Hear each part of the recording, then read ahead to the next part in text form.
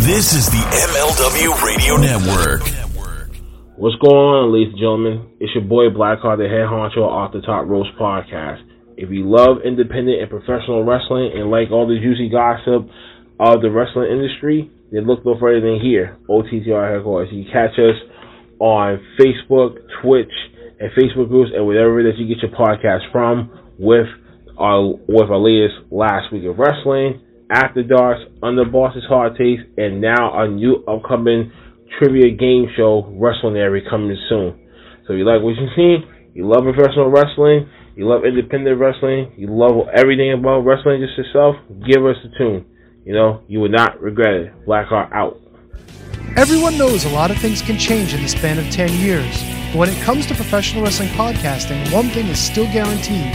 The Shining Wizards is the only place to get all the latest wrestling news, interviews with the greatest guests, and of course, tons of laughs in discussing the world of wrestling. The show is still available on Monday nights at 7 p.m. East on rantemradio.com and Rant Entertainment Media on the TuneIn app. And it's still available on all podcasting platforms.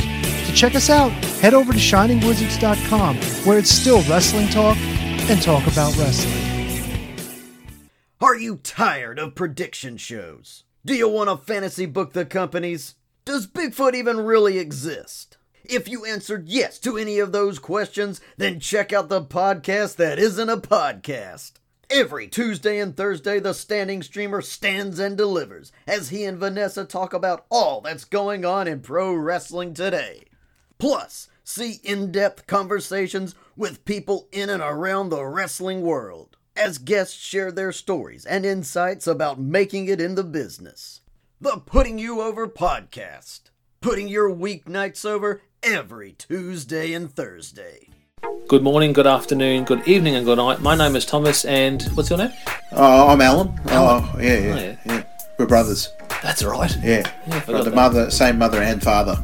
Your room was... We shared the room. Shared a room. We shared the room. Thought I knew your face. Yeah, we go way back, mate. Yeah. We should do a podcast then. We have. We do a podcast. We do a podcast. What's it called? The Roadcast. Yeah, that was planned. Yeah. Well. What do we do? Well, we cover all different things in the world of pop culture. We're talking about comic books, we're talking about professional wrestling, and we're talking about movies.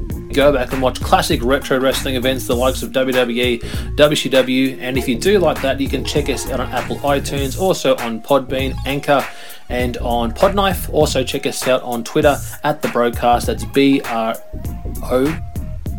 Nearly stacked up the ending. Yeah, it's alright, good on you. Yeah. Instagram also at The Broadcast Podcast. Remember, we don't spell it with a C, we spell it with a K.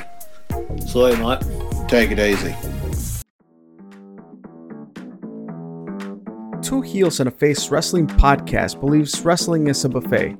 There's something there for everyone. These guys cover local Chicago indie scene, and all of their episodes can be found at twoheelsandaface.com. The number 2, heelsandaface.com.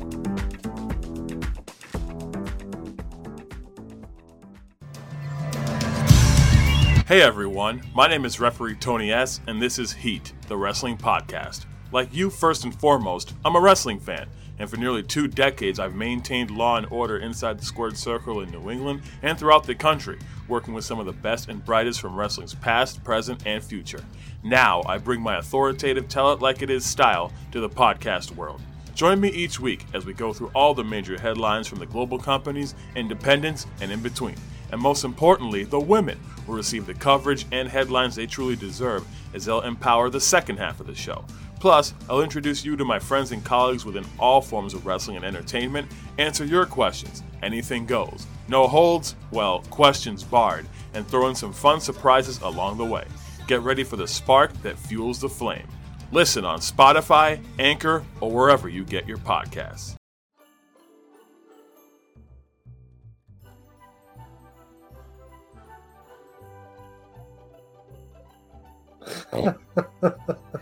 Welcome to another episode of the Front Row Material brand. My name is Mike Freeland, and as always, we are brought to you by the MLW Radio Network.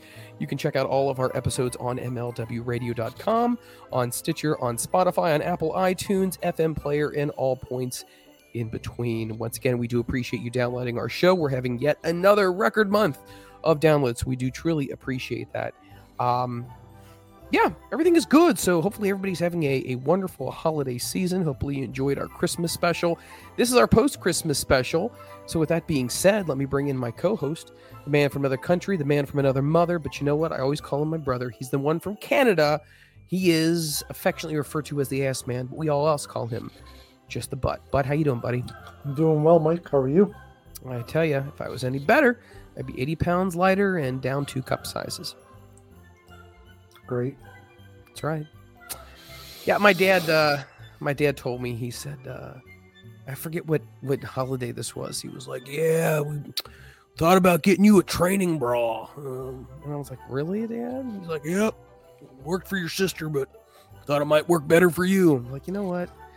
Go after yourself, dude. Unbelievable. He said that to you Christmas 2 days Christmas ago, didn't he? Yeah. It wasn't years ago. It was this week. It was 2 days ago. I had to be honest. But hopefully everybody had a good Christmas. And the funny thing about Christmas is it has become so commercialized. And I know we've talked about this off the air, but it has become very commercialized. And I think what it really is supposed to be about is having a good time, seeing people you don't get to see on a regular basis, having some fun, breaking bread, having a meal, and getting the hell out of Dodge. But what did Santa bring the butt this holiday season? Got me some new tools, of course. New pair of slippers. Nice. A couple books. One we won't discuss the title of. I just told you. We will not. The conversation. We'll let that one go. Woodworking books, of course. Got a couple of wrestling shirts. And I got a new Carhartt long sleeve shirt. Nice. Plaid shirt. Brand. Oh, Carhartt's amazing. I have a bunch of their stuff. Tickets for the play this weekend. We already spoke about that. And just some odds and ends, coffee and just your usual stocking stuffer idea stuff. Santa was good to me. I can't complain. What you said you like coffee. What kind of coffee do you like? Is there a certain brand you like? A certain type of bean? We get this stuff from Newfoundland. It's a jumping bean is the coffee. And I like the Screech flavored. So Screech is a Newfoundland rum. Oh. Yeah, so I get some of that. And Linda likes your dark roast. I believe it's called Dark Waters or Deep Waters or something like that. Okay. Whole bean. We grind it ourselves. And yeah. Usually get 8 or 10 pounds of it at a time. Holy snot. 8 to 10 pounds of bean.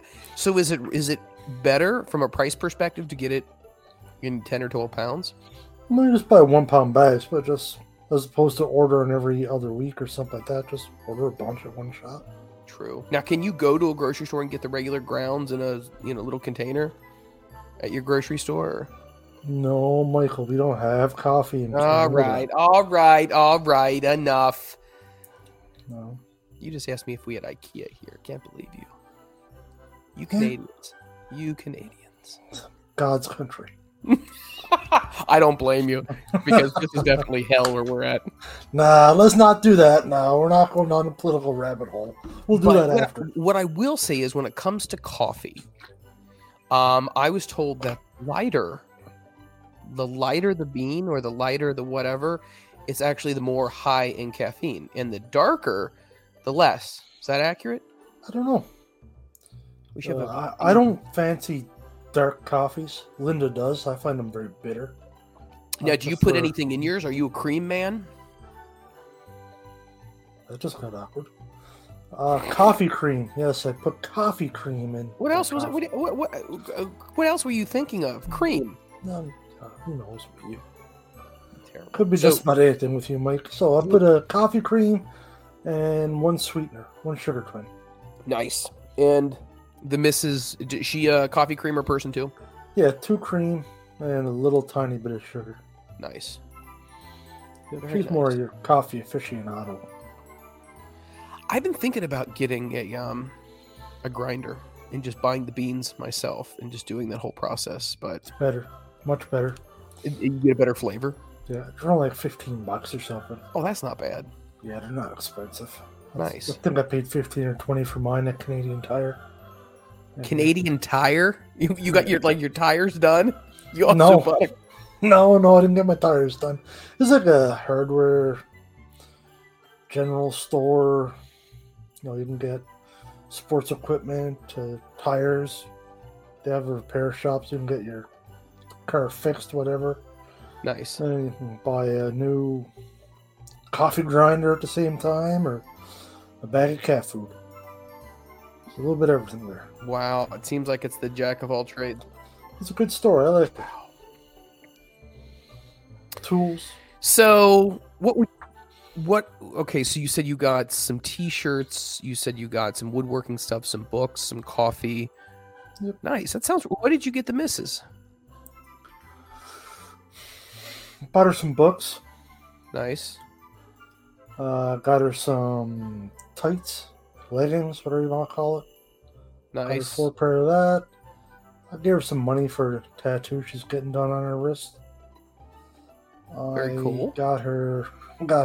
Ironically, I got her coffee. Same kind of coffee she got me. I bought her a bunch as well, so we have an obnoxious amount of coffee in the house. I bought her new pair of boots.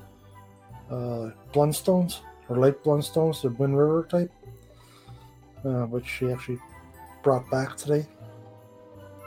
You win some, you lose some. Brought back, you mean she had to exchange them? Yeah. Yeah, she got a different kind. I don't care.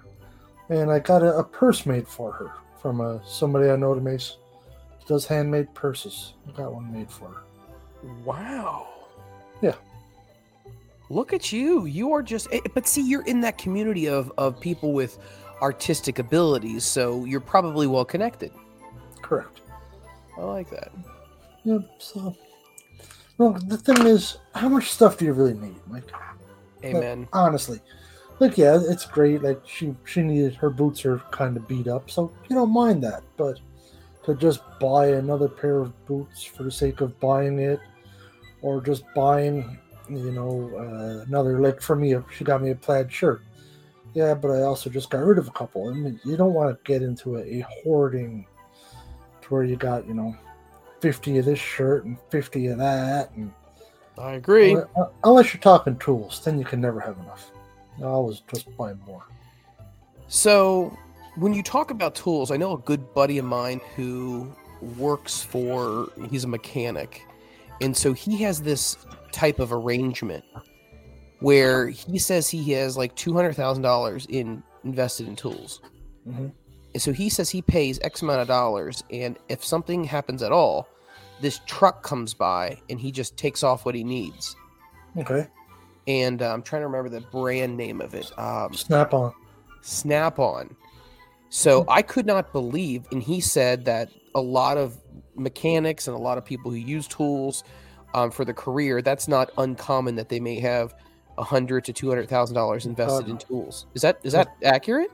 Oh, 100% that's accurate. A Snap-on toolbox alone, like $5,000.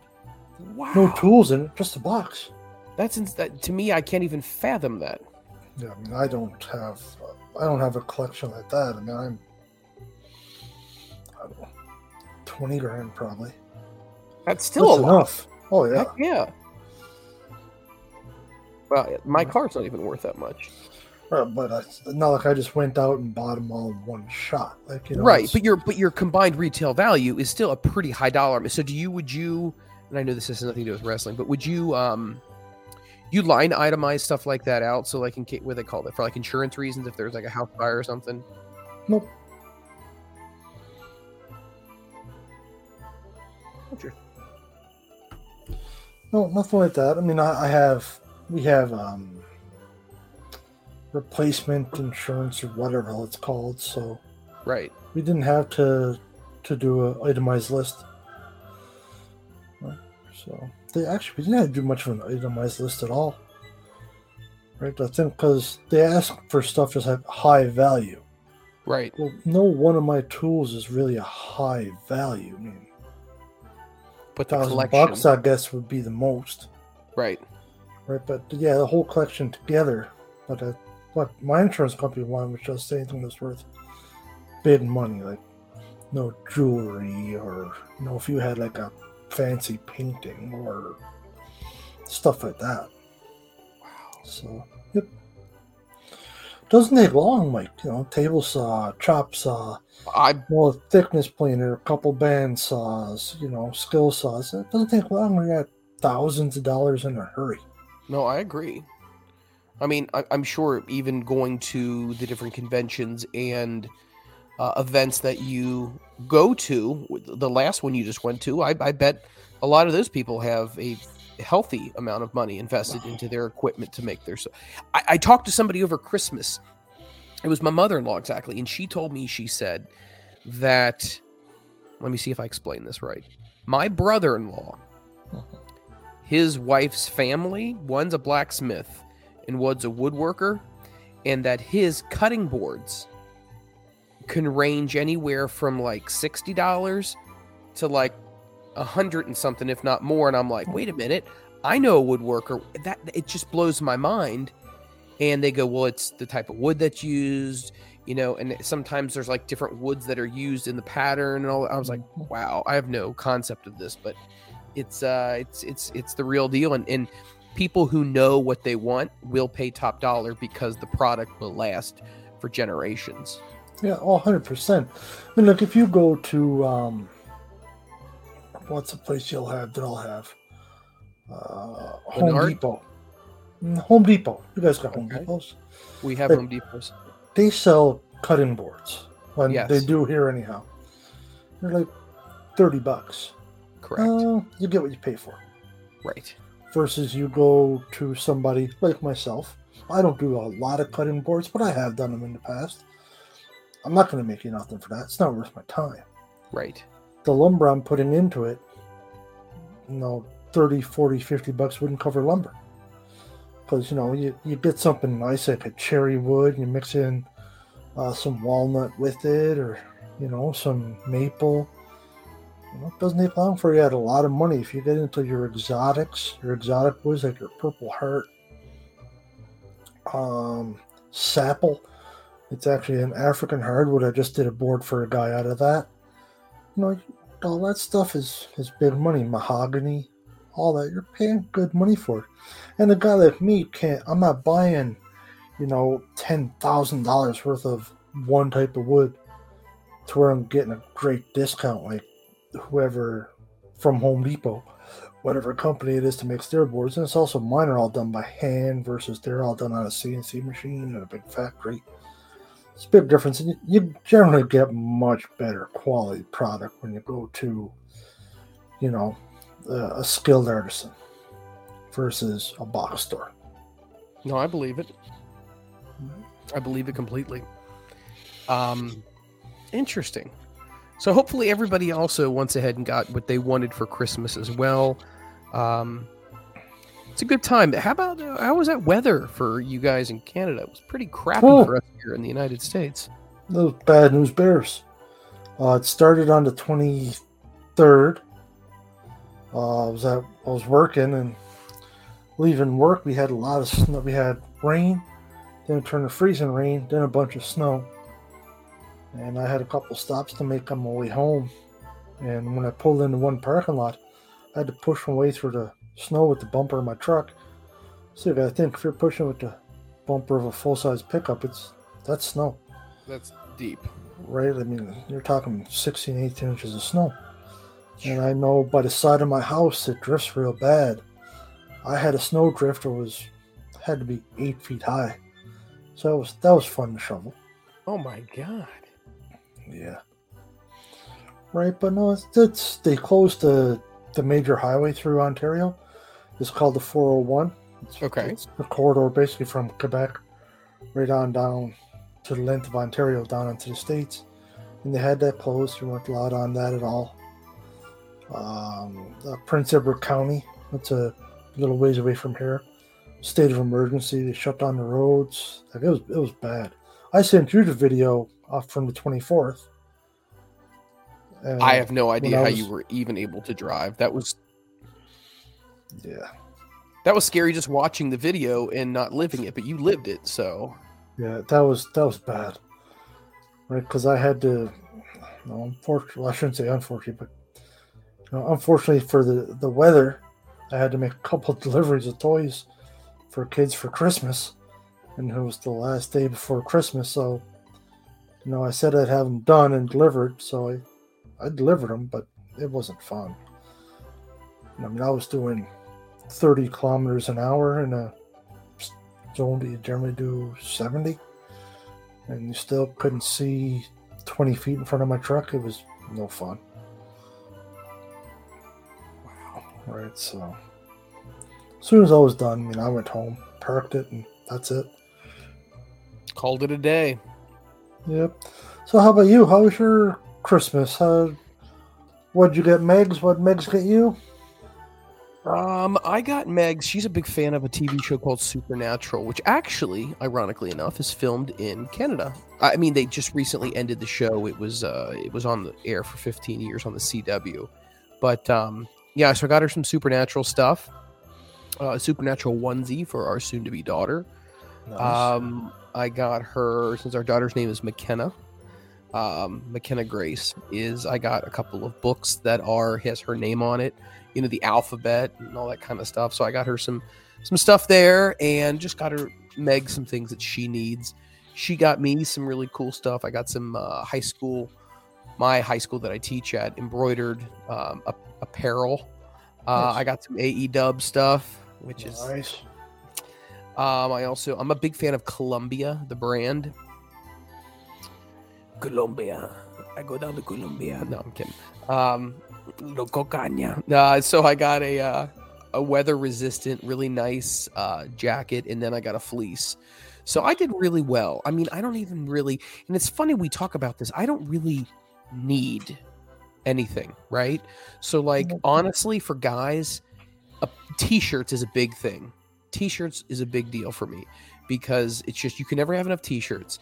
You can never have enough good pairs of socks. Mm-hmm. Just basic essential stuff, and then just stuff I can wear to school when I teach. I don't really have a whole lot of like must-haves. And no, but I was good. It was good. She got me good stuff. I got her some good stuff. We had Christmas Eve with her family in Kentucky, so we had to drive, and it was obviously below zero. We got all that ice and snow, and neither one of our cars are meant for winter driving, so that was dicey. So we went down there, we came back, and then Christmas Day we had to go up in northern Ohio for my sister. She hosts for our side of the family. My parents couldn't make it because we were on a level 2 snow emergency, so they weren't going to leave their driveway. So we're going to have a third Christmas, I think, later this week with my parents, because the temperatures are supposed to be rebounding. So, but it's good. It's good to see everybody. Everyone's doing well. Nothing crazy or scary. No bad news. Just same old. But the food was good. My mother-in-law can cook like you wouldn't believe. Man, the woman has a talent. So, good eats, my friend. Good eats. Fantastic. Always good to hear something positive. Oh yeah, world. Absolutely. So let me throw this out at you. Interesting things going on in the world of wrestling. We're going to be talking about Cody Rhodes is going to be returning. A lot of people are speculating it's going to be at the Royal Rumble. What's going to be happening with that? There's also speculation on what's going to be happening with Roman Reigns as far as not only the WWE Championship, but the Universal Championship as well for him.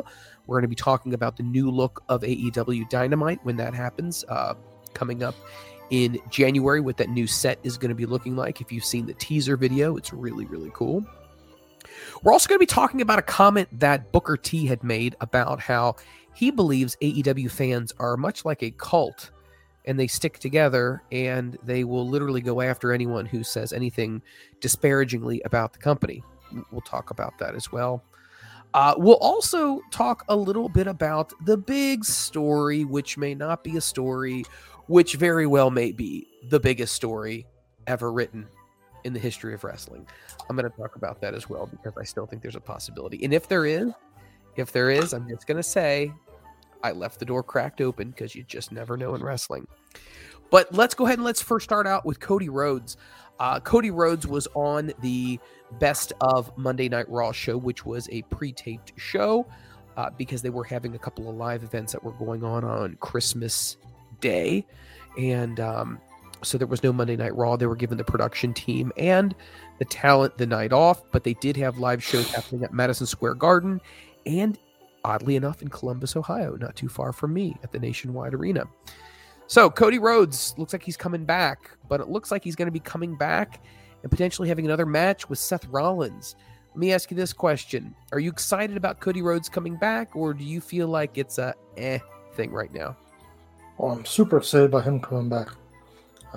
He's amazing, and him and Seth Rollins are going to put off some banging matches.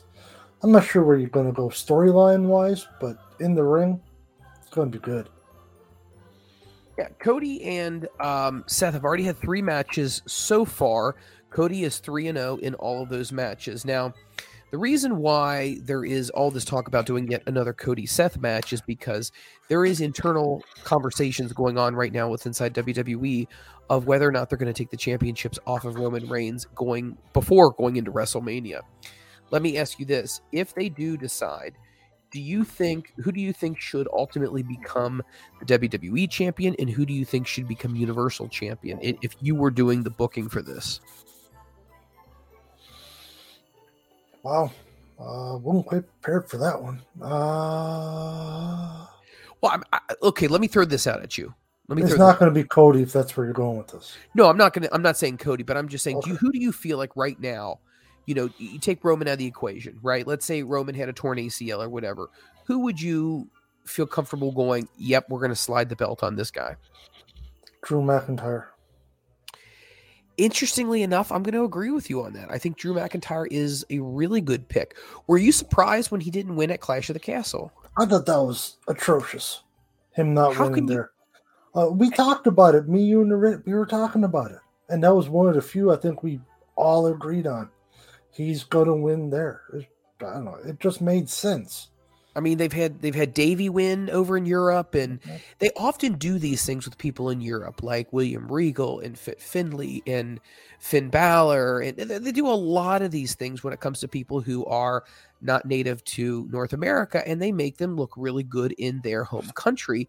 And it just did surprise me because he's been so true blue WWE for so many years, and he is a great champion. He's a great person to begin with. He's a great ambassador for the company. Clash at the Castle, he's got the sword. You thought it was fitting, right? But not so much. Yeah, I'm not sure what happened there. Even if you only had him tape the belt for 3 months or 4 months or something like that, or have him win by DQ even, for Christ's sake. Something to where he's over. Because over there, it's a big deal. Him winning the championship would have been huge. And I'm sure there was thought put into it. Maybe he didn't want to. That could be as well. You don't know. So, let's not turn this into WWE drop the ball. We don't know all the details of it. This is true. For a fan standpoint, I think he should have won it. I don't know what's going on in the background. Could be nothing. Could be something. Who knows? We'll never know. It would, from the outside looking in, it would have made sense for him to, but we'll never know. Speaking of the aforementioned Cody Rhodes, Cody was on, as I said before, the pre-tape of the Best of Monday Night Raw, which happened on Monday night last night. This is what Cody had to say. Cody spoke about his 2023, noting that his 2022 was cut short, but he was able to accomplish a couple of things. But he wants to pick up off right where he left. Rhodes acknowledged being incredibly vague as far as what he wanted to pick up, what he left off. He also went on to say, I think anyone who is a fan of what we do can read between the lines. There is one thing I came back specifically for, one thing. And again, a torn pec couldn't stop me.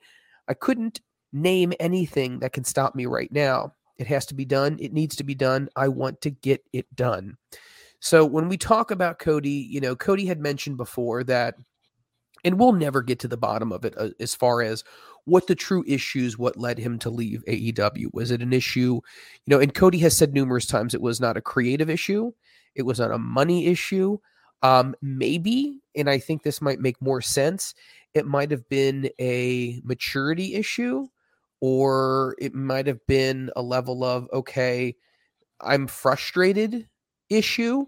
So it might not have been money, but I think at the end of the day, he left and he definitely has his reasons why. But he also mentioned that he wanted to come back to be the WWE champion, something his father never got a chance to accomplish. Now, Triple H is in charge. Do we think, honestly, that he is going to win the championship? Because I got a really strong feeling that he would not be talking about this as much if that was not something that was at least not guaranteed to him, but at least heavily implied that he would be a champion. Do you think, in your perspective from being a fan, that you would like to see him as either the heavyweight champion, the WWE, or the Universal? He's going to eventually become the heavyweight champion for sure. I'd put money on it. Okay. Not right now. It's hard to have him come back from an injury and boom, you're a champion right away. There's got to be a chase. There's got to be a story. There's got to be something more to it. I don't think it's ready yet. It's going to happen. What I think is going to happen is he'll become the heavyweight champ. They're going to test the waters, see how it goes. Is he over? Do we have a story that we can push him through? Is he putting off some banging matches? And if he is, then I can see it turning into he becomes the Universal Champion as well. That's what I see happening. It's a good point that you make right there, because you can't just automatically say, well, we're going to make this guy champion, because there is that possibility that the audience doesn't gravitate towards that, right?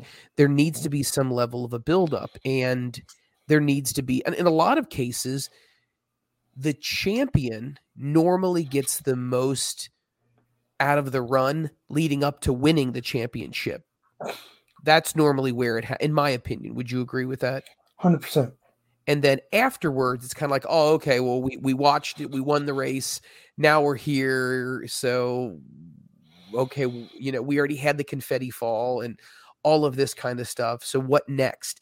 And I think the big thing is, when it comes to a wrestler, is you got to have that buildup, like you said, have that good chase, have that culminating moment where that person is able to win. But then you also have to have something next, because I think a lot of people already like a good story of somebody who's fighting to win what they want. The Rocky Balboa story is always a really good one.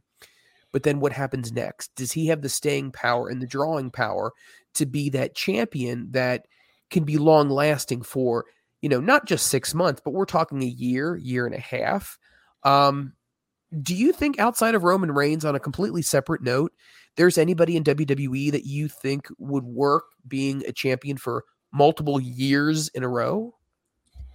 Years? No. Yeah, Roman Reigns shouldn't have been champion for multiple years either, to be honest with you. Who, Roman? Roman should not have been, no. It takes somebody beyond special to be a champion for 2 years. I agree. Because you are at the top of the heap for 2 years. That takes something. It does. And people get tired of seeing the same one at the top. Like in every sport. Right? When the Patriots were the top of the heap in the NFL, everybody hated them. Everybody gets sick of it. Right? It's just the way it is. Nobody wants to see the same old going on. It's not like the days of when Bruno Sammartino was the heavyweight champion for like 72 years or whatever the hell it was. Seemed like he was a champion forever. Long before my day, but it was like his title reign was something ridiculous. We'll never see that again. I don't think so anyhow. I'd be shocked if that happened. Because people don't have the attention span for one person to be the champion for 2 years. Yep, they come in, a year. That's fine. But now I want to see something else. Unless you can reinvent that character every year or every 18 months or do something. But if it's going to stay, par for the course, you get a little bit tired of it. I want to see somebody new in there. I agree. I That's could not agree more. I just think that's just the way we are as a society right now. Yes. Right. And it's hard to have somebody be at the top for an extended amount of time because you just get bored. Right. Like, damn near all of us got ADD these days, diagnosed or not. No one always got the attention span to focus and to be invested in something that doesn't change for an extended amount of time. We just don't. We've been ruined to everything's instant now. You know, you need to know something, grab your phone, you got an answer in 15 seconds. Like, everything is instantaneous. That's the world we are now. So people need, things to change. You got to keep my attention. And that's where you're hard having champions for a year and a half, 2 years. It's a harder road now. Roman's done well. He's gotten a lot better. I agree. He's improved dramatically. But I think it'd be nice to see somebody new now. If you want to keep Roman around to have him be in the chase, that's okay. But it'd be nice to see just two random names here. There's something like Cody and Drew. They're completely different. Give me that. Feed me that for a bit and see if it gets over. If it doesn't, that's fine. You can always put the belt back on Roman. If whoever of those two come out and they're not drawn, you put it back on Roman. You can do it, and you have options. It's just it'd be nice to have something new. Well, just in case you're curious, as far as the length of world championships in pro wrestling, the longest reigning WCW World Heavyweight Champion was Hulk Hogan, who had the title for 469 days. That was the longest reign for him after he defeated Ric Flair when he first came to the company at Bash at the Beach in 1994. Now, Batista is the one who held the big gold belt, which got renamed once it came to the WWE. He held it for the longest run, which was 282 days. So if we're going to compare this title run of a couple of years of Roman Reigns to other people in recent memory, ECW champion Shane Douglas held his championship 406 days. Christian held the championship for 204 days. Roman has had it for more than 700 days. Now, let's talk about the top 5 WWE championship reigns of all time. This first one is coming in at number 5 was Pedro Morales, 1,027 days. 1,027 days. Now, obviously, this is a little bit dated, so I think Roman is probably somewhere around maybe 900 days. Maybe even longer than that. Okay, yeah, that was in August. So it is probably longer now. But Morales, 1,027 days. Number 4 of all time is Bruno Sammartino at 1,237 consecutive days.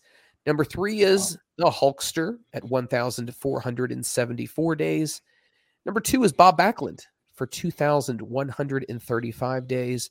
And number 1, the longest WWE champion consecutive, was Bruno Sammartino for 2,803 days. That is incredible. 2,008 years. I'm no mathematician. How many days did I just say that was? 28 what? 2,800. All right, 2,803. We'll go the all divided by button. Where the hell is that at? Crap, I can't find it on my keyboard. Divided by 6.7 years. Or sorry, 7.7 years. 7.67945205. Wow. That's a long damn time for someone to be champion. Could that happen today? No way. There's no chance. Nope. No chance at all. But you also got to keep in mind, I feel like the reason why things have changed so dramatically, at least when it was, Hogan passed, like once you realize, the days where you probably had that last run at somebody being a longtime champion was Bob Backlund. But then when you started looking in the early 90s, you started really understanding that big movement. So, started with the Brunos and went to the Andres and went to the Hogans and went through the late 70s, 80s into the 90s. Wrestling was going through a change. It wasn't as popular. So they had to continue to mix it up to keep things interesting because people were really dropping off. Remember, from, I would say, the end of 92, almost until 95, 96, wrestling was really stale in a lot of companies. I mean, so if we're talking just about WWE, they went through the steroid situation, which was not good. A lot of guys left. A lot of guys ended up going to WCW. They had the New Generation, if you remember that, was not a very good concept. And it wasn't until late maybe 1997, where things started to pick up again. So they had to make things interesting. And a Hogan reign of 400 and some odd days, that's still over a year. So in my opinion, a championship reign could last one WrestleMania to the next, but I really wouldn't go any further than that. And that maybe even be pushing it. Your take? No, you're accurate. Let me mute that. Give me a second. Sorry. No, you're 100% right on that.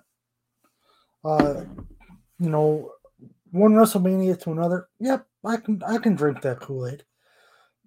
You can't really get much longer than that. It's just the attention span is not there. A little bit shorter than that, but the problem is if you go shorter than that, then the title doesn't mean as much because it's like hot potato. Yep. Right. Oh, he's the champion. Right. From SummerSlam to Royal Rumble or correct Survivor Series or whatever. And then it doesn't mean the same. The prestige is not there because it's only going to be 3 months, 6 months, 9 months type of thing. Then it gets a little bit watered down. Then you have, in the last 10 years, we've had, 14 World Championship title changes between 6 guys, and it doesn't mean the same. It doesn't mean as much. That's kind of the feeling that comes with that. Do you ever get the feeling, that when someone's champion and they're like, well, they're defending their championship this week on TV, they're not going to change the title. They just gave it to somebody. So yet it is a championship match on TV. Do you ever just tell yourself, well, what's the point? It's not going to change. Do you know what I mean? Well, it's not going to change, but it's nice to see the championship getting defended just on random TV. Even though they're going to win. That's fine. Halftime you're going into a pay-per-view feeling, do you not know who's going to win? Or do you not have a very strong feeling so-and-so is going over? Absolutely. You usually do. The stories are there. You've been watching it for long enough to know. I've been watching it, not nowhere near to the extent of what you are, but even I'll be turning on like, yep, whoever it is going over tonight. And sure shit, 16 minutes later, there it is, 1, 2, 3. Yep. You can generally get an idea, so I don't worry about that so much.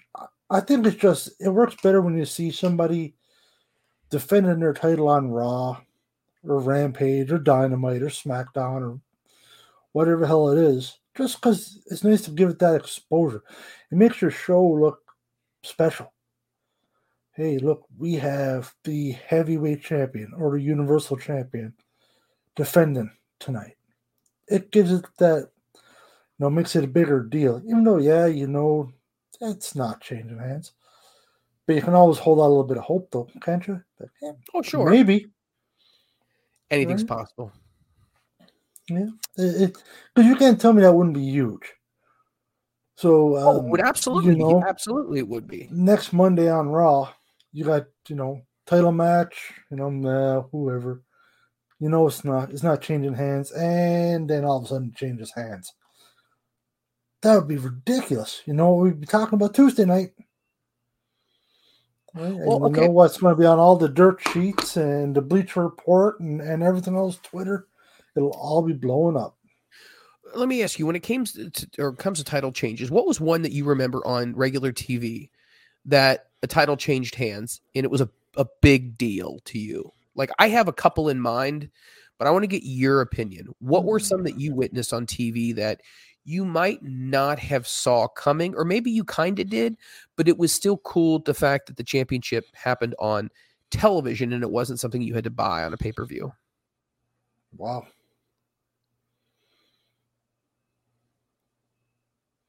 I actually can't think of one, to be honest with you.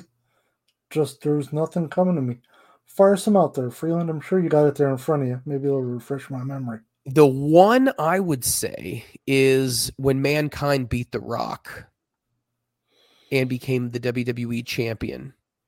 And I thought that was a big deal. And I thought that was huge. And DX went ahead and celebrated him. And it was a big deal. And I thought that was a great way. And it was live. It was on the USA Network. I thought that was really exciting.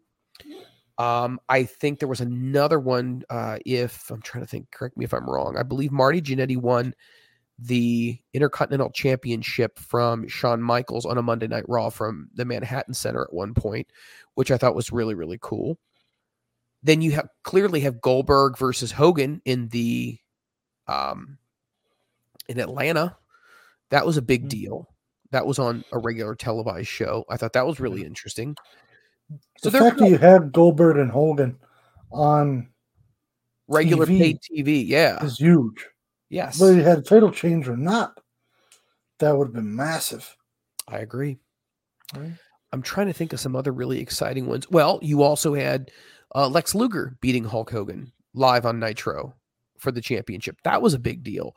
So there are these moments that were really captivating. But then I think in the same breath, some of the ones you said, yeah, someone's going to defend the championship. The champion will. But even though the championship doesn't change hands, it was still really good.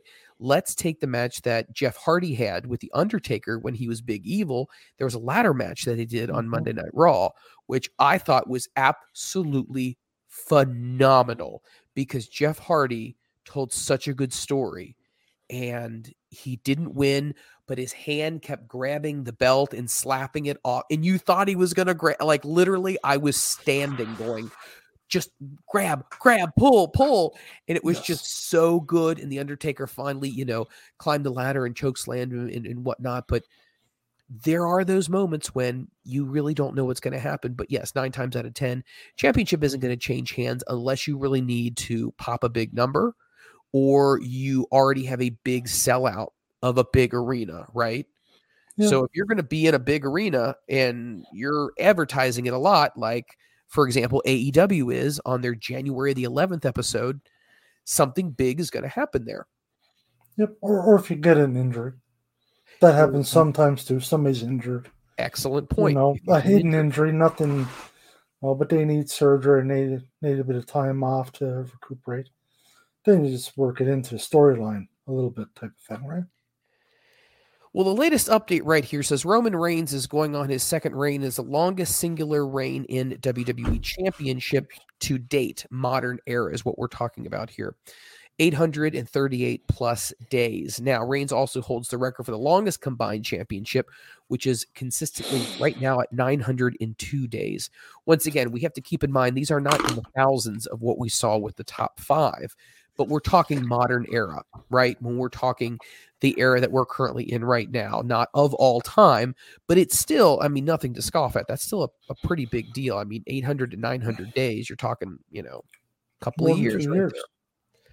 It's a big thing. Now, as far as what is going to be happening next, there is some speculation of what's going to be happening. According to Dave Meltzer on the Wrestling Observer, WWE may be considering a title change due to Roman Reigns' new contract that is going to be kicking in January that allows him to appear less frequently with WWE.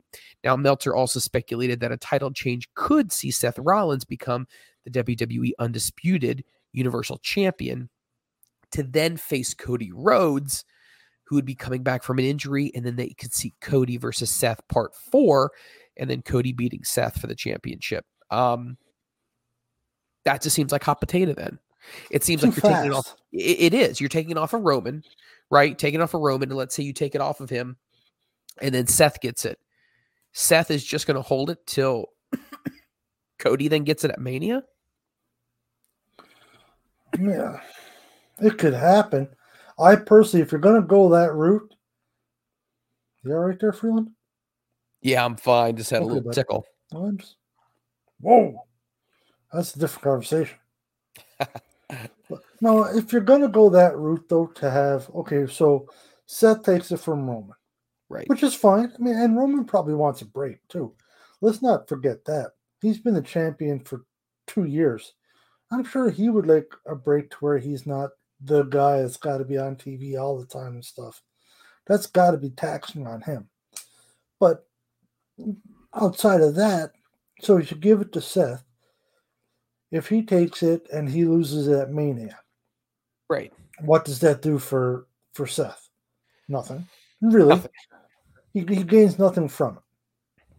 Now, if you're going to have him get it off Roman and have him run with it for 6 months, 9 months, build up a solid story of him and Cody, that I can get behind. But it can't be, he gets it from Roman and the next major pay-per-view, Cody's got it. It's where I get very torn on it because, you'd like for it to be long-term storytelling, but we don't have the attention span for long-term storytelling anymore. Not anymore. But you don't want to see the title just bounce around and around and around. It's very difficult. I get very torn on this topic. I don't know. I just don't see a point in having Seth take it. Just be an interim champion just to get Cody over right away. Because if that's the case, why don't just have Cody take it off Roman? I agree with that completely. I just don't think that the WWE sees, and this is my opinion, so this is just one man's opinion, of Cody being the guy or a guy who could legitimately defeat Roman Reigns. I just don't think that they see him as a guy that's that caliber. I hate to say it. I just don't think that that's the case. So then how do you get... So they see Seth as he can beat Roman, but Cody can beat Seth, but Cody can't beat Roman. Correct. Correct. That's flawed logic, but okay. It is a little weird. I'm not going to lie to you. It doesn't pass the smell test in my book, but it's just one of those deals where that's really what's being talked about as far as what's going to happen. There are, once again, also plans that you would have 2 different matches. So Roman theoretically would have a match night 1 against Cody. Once again, potential against Cody for the Universal Championship, lose that, and then have a match against The Rock. But then there is some speculation that he would go over The Rock and retain his other championship. So each brand would have a separate champion. Do you think, in your opinion, that The Rock would do business and put over a family member, come in for a one-night type of deal or a couple of TV appearances leading up to Mania, and then obviously do the job for Roman? Or do you think that probably would not happen? Yeah, I think he probably would. It's Clean? good for business. I don't know if he's going to want to lose clean, though. I think there had to be something underhanded to it. I mean, The Rock's an icon, and you're generally not going to bring him in, or anybody to his caliber, your icons, to lose straight up, like clean, because it doesn't help him. Why would we bring him back to just lose lickety split? That doesn't help none. I think you had to do something underhanded, low blow or chair to the head, or you'd have to do something. I don't think you'd have him lose clean. Because realistically, The Rock doesn't need to be bothered. What does he have to gain? Really? I mean, this is true. He has nothing to gain. Right? Okay, he gets a payday. Well, he's got lots of them. Right. Money's not the thing. Surely, God, he can't be doing it for the money. No, does he need the attention? He's got all the attention in the world. So I think if he were to do it, it'd be more of a favor than a personal thing. So that's why I could see him coming back and put Roman over. I just don't think he's going to want to do it and make himself look bad.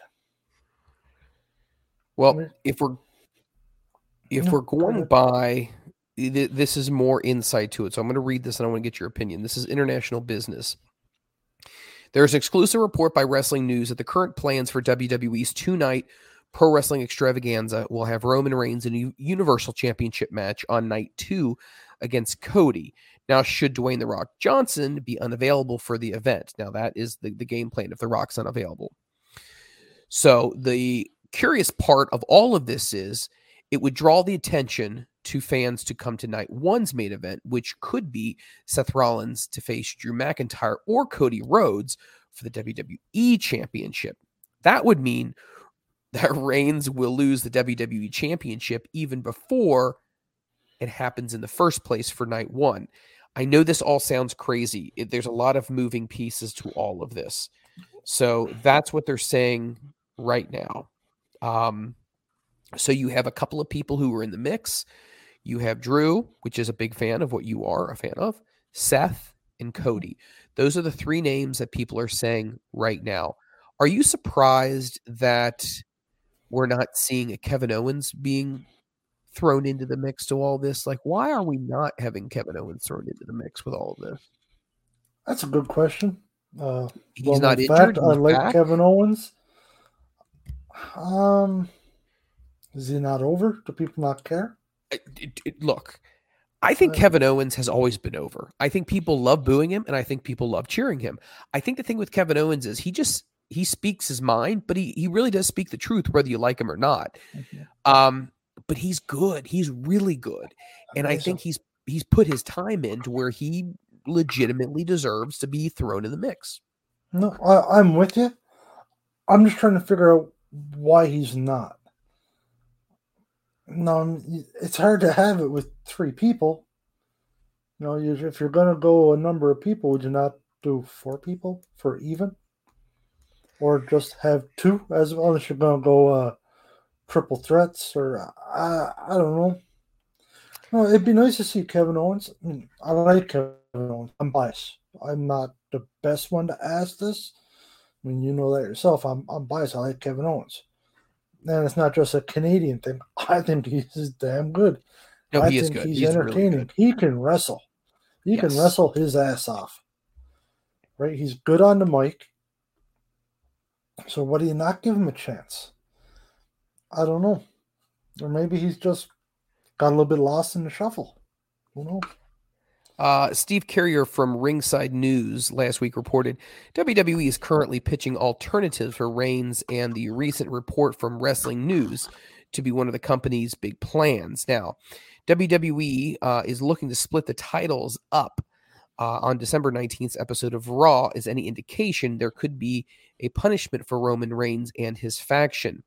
Now, there is one storyline that's being pitched right now that could be Roman Reigns could be stripped of one of his championships due to the interactions of the bloodline, which would get one of the championships off of him immediately, and then could potentially set up a match between, let's say, Cody and Seth Rollins, or Cody and Drew McIntyre, or they could have a number 1 contenders match. Something could happen where they could then end up setting up a match that's going to be happening at WrestleMania, which would mean that the Roman Reigns responsibilities for WrestleMania might just be in one match.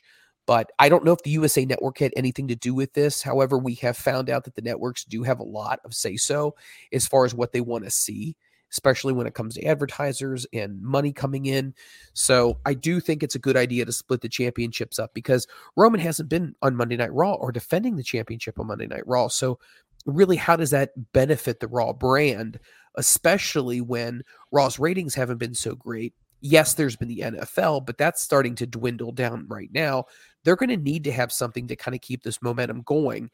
And Cody coming back, or someone else having the championship, maybe moving over to Monday Night Raw, would definitely kind of give it a spark of rejuvenation. Would you agree? 100%. You explain it like that actually makes a bit of sense. We'll give you 2 titles. Really, you've got 2 titles now, but you know what I mean? Yeah. It gives you 2 separate titles.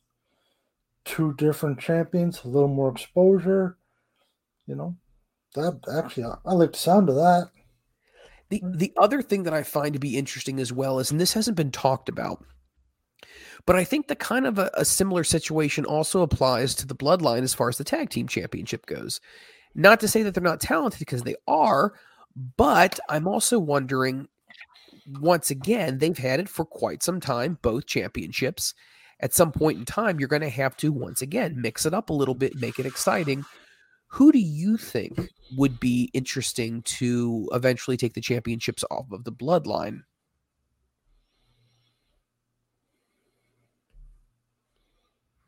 Street Profits. It's a good pick right there. First team popped into my head. Yeah, no, they're a Gable and Otis, but that's just pure favoritism.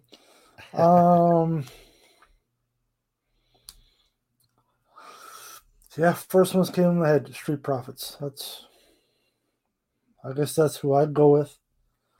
What are your other options? Really, what are your true tag team options? See, I think we've had this discussion before. There's not a lot of them. There isn't. I mean, obviously you can go with the New Day, but they're already NXT tag team champions, which I don't think you're going to want to do dual branded tag team champions. I don't think that would make a whole lot of sense, in my opinion. So yeah, it's a great question. Street Profits make a lot of sense as well. Unless you plan on bringing up a tag team from NXT to eventually go ahead and dethrone, so you can kind of get that ball rolling. What about the Imperium? I keep saying this, but what about them? I mean, I feel like that should be something that could be really, really well done. You're a bigger fan of the Imperium than I am. So it's a good faction. I like them tremendously. I think that they fit in well with the new style of what WWE is going for. And let's also think about this. We can't just think about the here and now, but Shawn Michaels and Triple H are going to be planning on relaunching WWE United Kingdom, or what they call WWE Europe now. So, and they said that's going to be happening in 2023. Better way would be to have a champion crowned at WrestleMania, and then on that weekend pay-per-view announce WWE Europe. Do you know what I mean? And then have guys who are homegrown European wrestlers kind of be the staple of that. It almost be their version of the Bloodline, but as they start up that version of the WWE universe over there. So it could be something to take into consideration. So you're going to send them back to NXT, basically? Not necessarily NXT, but it's called WWE Europe. Okay. So kind of NXT UK? Kind of. Call it whatever you want, Freeland. Right. But really, that's what it's going to be. True. So you're going to take your tag team champions and send them to the minors. I mean, why are we sending the New Day down to NXT? Why are we sending... Great point. I'm stupid. I don't understand that concept either, because that kind of boggles my mind, because you got Wes Lee, who's the North American champion, which is great, but you're clearly not going to send him up to the main roster right now. What about this? I'm going to throw this out here. What happens if you bring Braun Breaker up? Okay. Bring Braun Breaker up, and then he go ahead and be an entrant into the Royal Rumble, and maybe he wins the Royal Rumble, and then he's going to take a shot at Roman. I'm just throwing out hypotheticals. How long are you going to keep Braun Breaker in NXT? Realistically, hopefully not much longer. You cannot. You got to strike when the iron's hot. This guy has the look. He's got the talent. He's got the body. He can talk. For the love of God, he's young. Get his ass up there. I think him being a surprise entrant in the Royal Rumble, and if he won it, holy crap. And then he could come out on Raw the next night and declare that he now wants to be the king of Monday Night Raw, and he wants to take on such and such at WrestleMania. I think that would be great. Don't be surprised if you see that. Great storytelling. Probably not going to happen. It'd be neat. I think they'd be better off, okay, to bring him up. Okay, surprise entrant. Fair, we'll go with that route. He puts on a good showing for himself in the Rumble. I don't think you're going to have him win it, right? But he puts on a good showing for himself, and maybe they pull the, hey, kid, you did pretty good. We want to give you a chance here on the main roster. But not right to the top, though. I don't think. Once again, that's too fast. Hey, I'm going from NXT to now I'm going for the whatever title Roman has at the time. It might be interesting. It's different. It'll be interesting. It'll be different. Oh, I agree. I doubted it happened. I just can't see that. It would cause almost too much of a shakeup. Fair. Yeah, I know I just finished saying that, no, we need change and whatnot, but that'd almost be too much. Well, so you're taking your big guy from NXT, bringing him up to WWE, and now he's your champion. Storming the roster, storming the Royal Rumble, and then all of a sudden, he now has a big decision to make. Maybe he appears on NXT. What is it? The Tuesday night after the Rumble, and then he gets questioned. What are you gonna do? You're NXT champion. You just won the Royal Rumble. Blah blah blah blah blah. And then kind of like see what happens. It could be interesting. Another thing that's interesting is what's going to be happening with Big E. We talked about this on many, many episodes, that Big E was, in my opinion, I think you'd agree as well, not given his fair due for being WWE champion. Would you agree with that? 100%. That got cut short, and it was horseshit, and I think a lot of fans knew it, and it was BS, and it was like, oh, we gave it to him, and then all of a sudden it was gone, and it was over with. Now, we have an update. Sportskeeda is reporting Big E has opened up about his road to recovery from the serious injury he suffered earlier in the year. Now, on the March 11th episode of SmackDown, the New Day member landed awkwardly on his head after receiving a belly-to-belly suplex from Ridge Holland on the outside. As everyone knows, he sustained a broken neck at that period of time. Now, in an interview with the Urban Times, he's 36 right now, so let's keep that in perspective as well. He said his return date should be, or he'd like to be, around March of 2023. This is what he said, and I quote, "I've got to get some more scans over the next year, somewhere around March, and we'll know how everything is looking, and we'll take it from there," Big E said. "Yeah, I'm excited about my return. My C1 is broken in 2 spots, so I obviously have to be very smart about the decision. I was very fortunate. I just want to make sure that this is the best decision for my life going forward. See you in March." I hadn't heard any of that. I like it. I'm not upset at all. Once again, you're probably not going to necessarily be booking for this to happen because you don't know. You don't know what the scan's going to show. But let's play hypothetical. Let's say the scan looks good. Let's say he ends up going through a battery of tests and he gets cleared. Once again, at 36, let's be honest, he's not a spring chicken. He is in fantastic shape, though, for a young man. What happens if all of a sudden he enters the equation? I mean, I don't see a problem with just injecting him at some point if he's cleared. Would you, or do you think you need to build him up with a storyline with him coming back? Well, there's always got to be a storyline. To some extent, there has to be. It can't just be, Big E's back and he's champion. You can't do that with anybody. I like stories, right. So I want a story to. Now, are you gonna? Does it need to be a long-term story or multi pay-per-view? No, but okay, he comes back, Royal Rumble, surprise entrance again, or even if they announce it, hey, Big E got cleared, he's coming back. So he comes in, does well for himself. Doesn't need to win it, but he does well for himself. Hey, Big E's back. So, now he comes back, smashes a couple guys, has, him and so-and-so, are in the Rumble and they're going at it for 8 or 10 minutes. So now you got a story. Now these two you have a story with.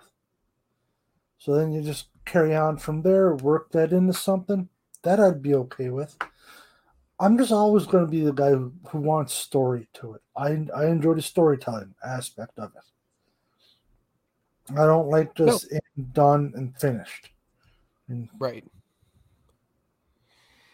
I mean, how many times have we seen the road to WrestleMania is where the storyline starts?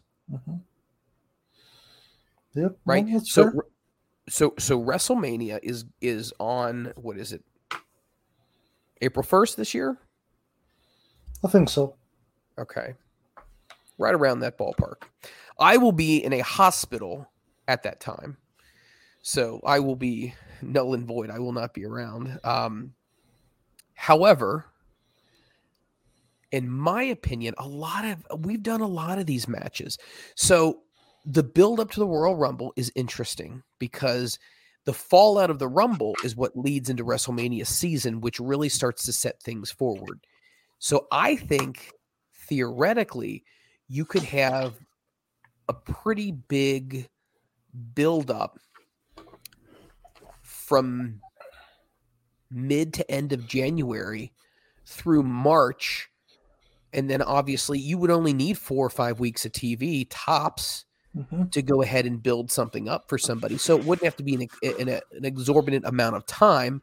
Now, I'm not saying this for necessarily with Big E, but I'm just saying in general. So when we talk about, having a build up a story, yes, ideally long-term storyline is really what wrestling should be about. And isn't that what Tony Khan does though? I mean, I personally think Tony does a really good job of long-term storytelling. I'm going to get into that a little bit later on in the show because there's some things I think would be really interesting to see. But WWE does not necessarily do long-term storytelling. And I've had people argue with me and they say, well, Roman Reigns being the champion for 900 and some odd days and the Bloodline being tag team champions for however many days they've been, that's long-term story. No, it's not. We have the championships on them right now. We're happy with where things are. We don't have anybody necessarily in the pipeline ready to go. So we're just going to stay status quo.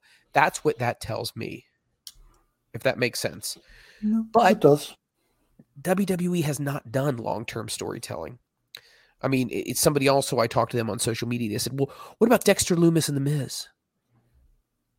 There's a story there. It's a poorly told story and it's hokey as all get out. But I guess that's their version of long-term storytelling. I don't think it's necessarily that good. WWE is very sectional, which means they'll do blocks, right? Where I think AEW tries to say, because they only have 4 pay-per-views a year, they are almost forced to do long-term storytelling, right? So if you have 4 pay-per-views a year, you only have 1 pay-per-view every 3 months. So 2 pay-per-views is half the year.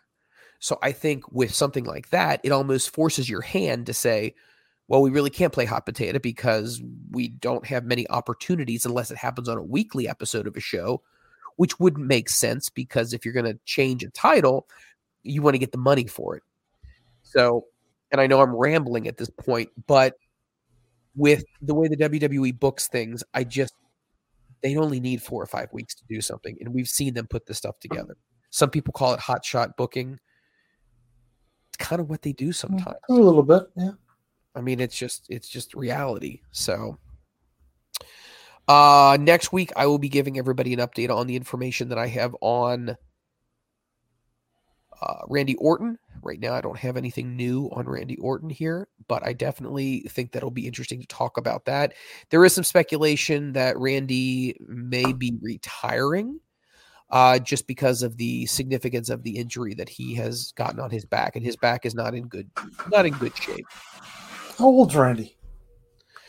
I want to say Randy's got to be pushing 40. Let me see his age. If he's not 40, he's damn near close. Let's see. He was born on April the 1st of 1980. So yeah, he's over 40. Yeah, he's over 40. So interesting. Anything else that's going? I mean, okay, we can even talk about the WWE women's situation. I mean, Charlotte obviously coming back is definitely something that's big for WWE. They need that. Mm-hmm. Would you see her being the one who wins the Women's Royal Rumble? Probably. That's probably what's going to happen. Is it what you would want to see? I should say. No, I don't fancy seeing it. It's probably going to happen though.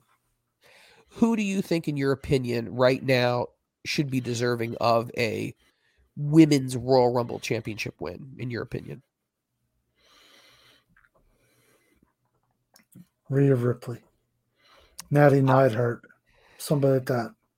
I'm gonna have to go with you with that one. I mean, I think Rhea Ripley is prime right now for a Royal Rumble victory. Mm-hmm. I really, really do. No, 100%. I mean, she's excellent. She is. Right? Why not give her a chance? Jesus. Give her a shot. Give her an opportunity. I think it would work. She'd be a great heel champion. I think Natty just deserves it because she's been around forever and she's done everything. Give her a title reign. Well, I mean, here's the thing. Would people tune in, though? Probably not. And I think at the end of the day, you're looking at things from a would people watch perspective. Yeah. No, I agree 100%. But geez, how long she's been around? She's wrestled everybody. She's never had a bad match. No. At a certain point, you deserve to get it just because what you've done for the company.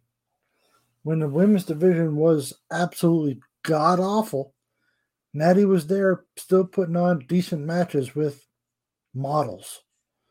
Not wrestlers, but models. Yeah. And Natty was making them look decent. I won't say good, but decent. That's an accomplishment. No, I respect that. Here is something that I want to throw out to you and get your take. What about, and this is just something I thought of recently because of the news that has been speculated. Well, not speculated. I mean, she's been spotted with WWE superstars, and she's been spotted most recently in New York. And do you know who I'm talking about? No. I'll give you a chance to think about that for a second. A WWE women's superstar who hasn't been with the company for a while, but there is a lot of rumor that she's going to be coming back. Mickie James? Not Mickie James. Trish. Not Trish Stratus. Kelly. Not Kelly. How long ago are we talking? Not too long. Let me give you a hint. Yes, please. It was Sasha Banks' tag team partner. Naomi? She's not going to be your champion. I'm just saying she could be a surprise entrant in the Royal Rumble. Yeah, that'll put butts in seats. Thank you, Mr. Schiavone. I'm just saying there could be a surprise her showing up and being in the Royal Rumble. Interesting. I think the women's division is really, really struggling right now. I think where you're really going to see the biggest growth in WWE is in NXT. I think the women's division in NXT has a lot of upswing right now. I think you're seeing a lot. I mean, I have no problem with Dakota Kai. You know, I don't have necessarily an issue with Dana Brooke, Doudrop. But I mean, when you really look at everybody who's on the WWE women's roster, is there anyone out there, I mean, outside of Alexa Bliss, or, I mean, Ronda, that you really think could be the next face of the women's division? Shayna Baszler would be fun. Shayna could, but do you think that they would have gone with her already by now if they think she could have gotten the job done? Because she's been with the company for a while. Yeah, probably. But she's damn good in the ring. Right? You know, she gives you a legitimate look. I mean, she was an MMA fighter for quite a few years. You know, she's good in the ring. She's got an interesting look. I mean, I don't know if that's one. I was trying to think of who I could. Rhea Ripley, like I just said. I think Rhea Ripley it would make sense to have Rhea. be a champion. I really do. I think it would make sense. Now, once again, do I think there could be another big call-up? I think there could be, and they normally do the call-ups after WrestleMania. But if you're going to do a call-up after WrestleMania, I definitely think at least one person that should be considered is Nikita Lyons. She's been doing really, really well, and I think she is somebody who's a budding star, especially in NXT, and I think she's going to be ready to go ahead and make that big leap to a Monday Night Raw, because I think Raw definitely is the brand that could use the most assistance, especially when it comes to the women's division. So I think she would be a real good pickup for that brand. I'd watch that. I'd very much watch that. Let's go ahead and excuse me, man. I tell you what, my cough is just not going away. Nothing like being Get some sick water or something on the holiday. I'm drinking my Red Bull. Well, that'll help. There's nothing left. Oh man, I won't sleep for like 4 days because I'll make second Red Bull. God. All right, so moving on from WWE Royal Rumble talk and WrestleMania season, let's talk about something else. And this topic would be something that Booker T made a comment on. And he made the comment that he thinks that AEW fans are cult-like. And I'm going to let you talk about this, and I'm going to pull up his quote as you're talking. So first of all, WWE fans are like a cult. Go ahead and talk. WWE fans or AEW fans? I'm sorry, I spoke incorrectly. AEW fans are very cult-like. He's not overly wrong. I find a lot of AEW fans have the mindset of you're AEW or you're the enemy. They're almost trying to bring back the old ECW us versus the world thing, which it doesn't need to be. They're probably wrong. Right? WWE fans have it as well, but I find AEW fans are much more, brainwashed, I guess, to go along with Booker's mindset. And yeah, he's probably not wrong to say that. It seems very fanatical. It's like, they want to be the alternative, which AEW wants to be, but the fans just want it to be like, yeah, it's us. If you're not one of us, you're the enemy type of thing. Foolishness. Personally, I think it's more foolishness than anything. Matthew Wilkinson's writing in on Wrestling Inc. about this one. He's talking about Booker T's comments, and this is what he said Booker T said on his Hall of Fame podcast. I wouldn't say all of them. I'm not going to say all of them, but a lot of them, he clarified. Sometimes they're just looking for it. It's like being in a relationship, where you got one of those girlfriends that's just looking through her phone all the time, just looking for something, making up excuses just to have a fight, stuff like that. That's the way AEW fans are. Booker T admitted he hopes they listen to his comments and think, oh, wait a minute, he's right. The WWE Hall of Famer clearly wants to see people getting along in the wrestling world, no matter who they support. He would go on to say, you could be talking about something totally irrelevant to AEW, and they're like, wait a minute, he's talking about AEW. Did he say Kenny Omega? It's that kind of stuff. It's like they're paranoid. Relax. No one's talking about AEW. That is enough. We're going to try to talk about something else. I don't know. Do I feel like they're defensive sometimes? Yes, I do. I don't necessarily think I would use the term cult-like. What I would say, I think AEW fans are being very dismissed a lot, and this is just my opinion, because they're looked at as a second-rate product.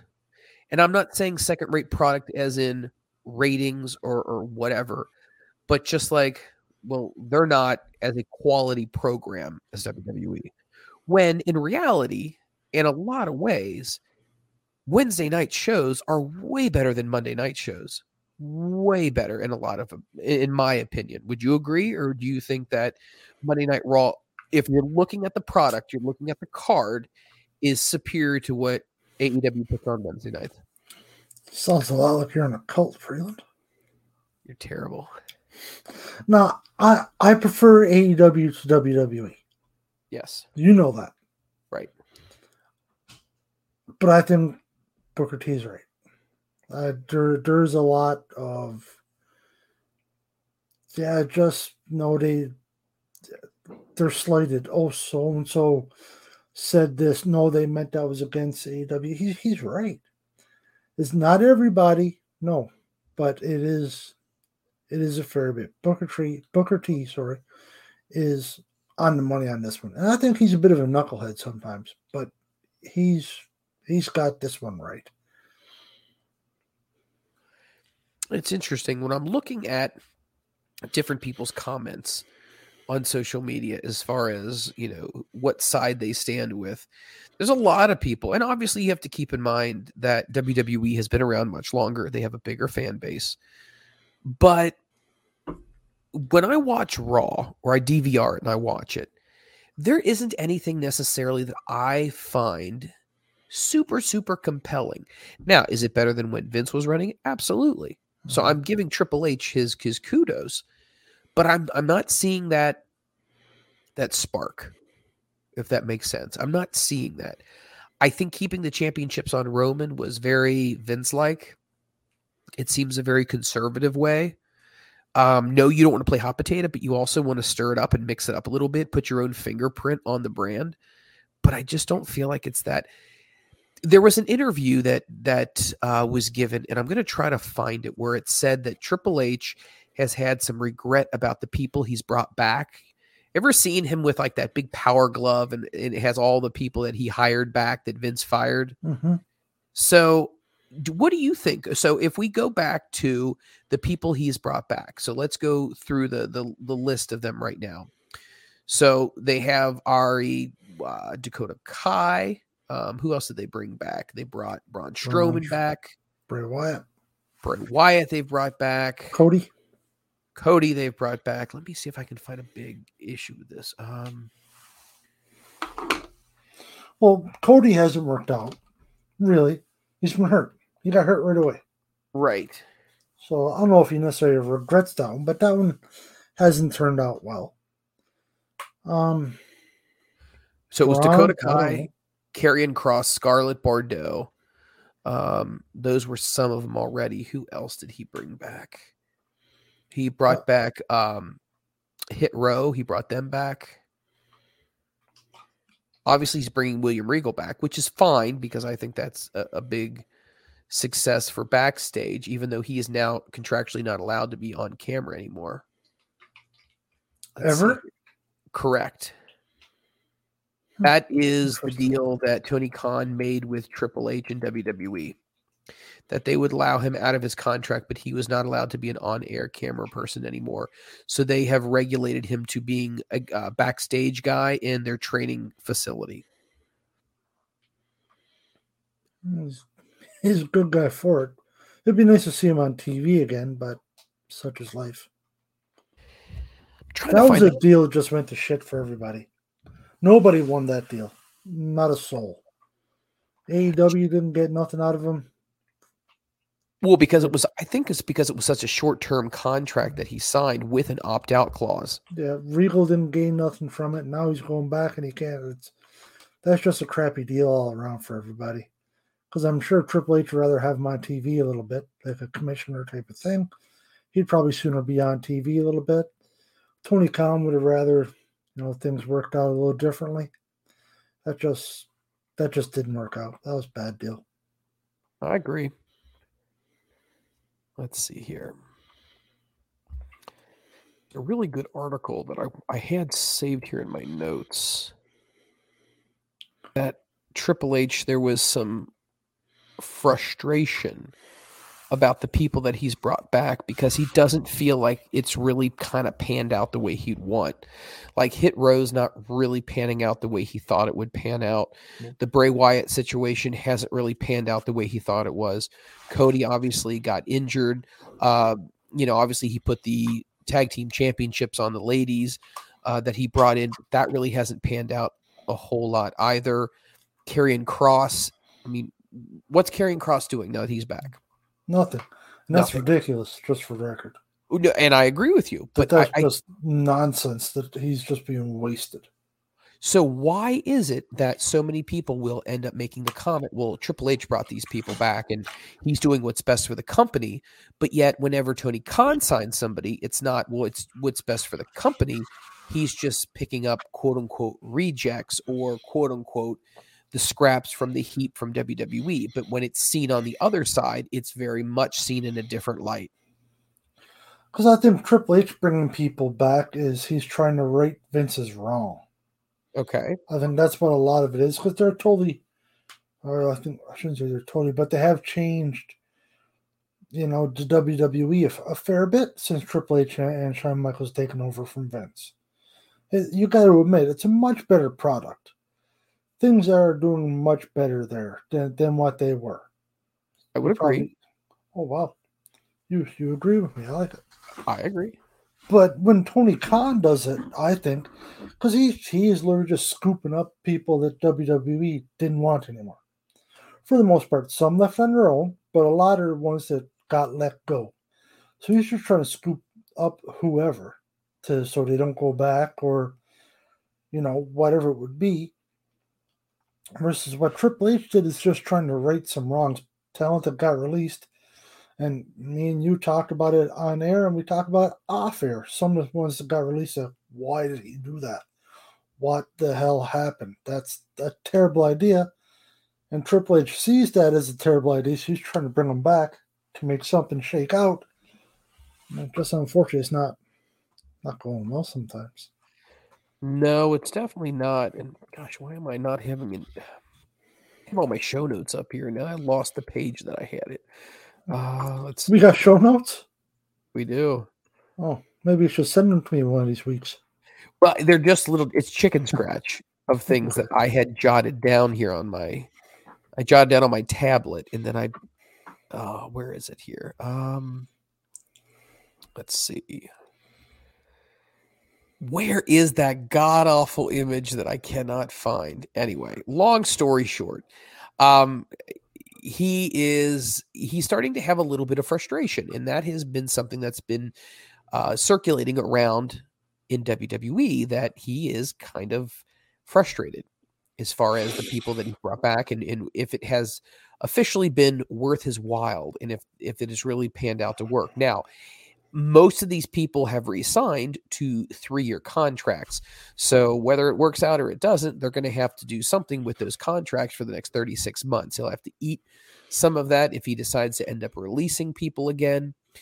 Let me ask you, if he ends up releasing some people that he brought back, will that be looked at as a mistake on his side? No. Me personally, I would see it as growing pain. Because I know, he ran NXT before, but now him running the whole kit and caboodle, he's going to do stuff that is not going to shake out well. Not that he doesn't know what he's doing. He's got a lot of learning. Now, if he does this next year and the year after, now it's like, no, this is a mistake. Now that you screwed that up. But he tried to fix a lot of things, and some of it's just not working out for him. So no, I would take it as more of a learning curve, growing pain, something like that. That's what I think it is. I have some very mixed feelings on that. I have mixed feelings on this for the simple fact that maybe there was some method to the madness behind Vince not bringing these guys or cutting these guys, right? So I think, follow me in this thought process.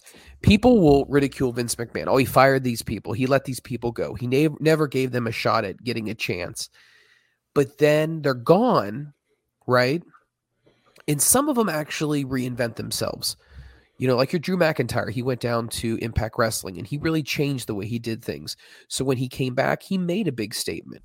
Matt Cardona obviously has completely changed who he is, and now he may be considering a return back to WWE. Cody Rhodes had gone through a whole bunch of stuff. He reinvented himself, came back to WWE. But people like Hit Row, they didn't really do anything. It wasn't anything that was really that interesting. Scarlett and Karrion Kross didn't really do anything outside of after they left. I don't feel like they were gone long enough to be missed. So there's the old phrase, absence makes the heart grow fonder. I don't think these people are gone long enough for anyone to actually miss them. Now, with that being said, maybe Vince did have some legitimate reasons to get rid of some of these people. Maybe.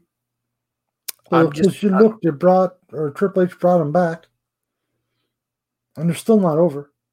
This is true, and they're still and they're not predominantly focusing their shows around them. And someone's going to argue and say, well, Mike, listen, you don't understand. There's so many people already on the show that they don't have time to allocate for everyone else. Wait a minute. That's the same argument you have with AEW. So you can't really use that excuse. No. So it really boils down to, do you need to bring these people back, or do you feel like there's long-term plans? Because let me ask you this, Butt.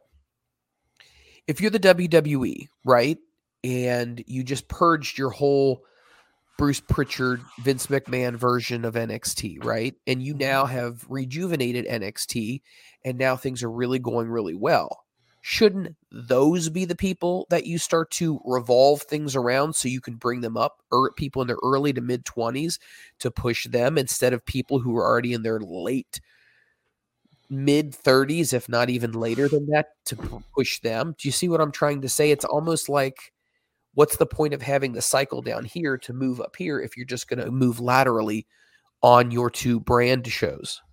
No, I think you're going to see that. I think right now it's currently a bit of a transition period. I think you're going to see that is what's going to happen. I firmly believe that. I don't think we're there yet. I don't know what's stopping them. At the same time, I'm not sure what the deal is there. It was like Braun Breaker. He's prime example. He should be on the main roster, right? But the same thing. Okay, so you take him now. He's a big deal in NXT, right? If you bring him up to the main roster, he's got to be a big deal. You're not going to bring him in as a low tier guy, no, right? Do you bring him in as a mid carder? I would not. You don't invest that much into a Braun Breaker to make him a mid-card guy. Absolutely. So you're going to bring him in, and you're going to throw him right to the top. Maybe he'll make it. Maybe he won't. We'll never know. Let's give him a chance. But you got to get rid of somebody from the top.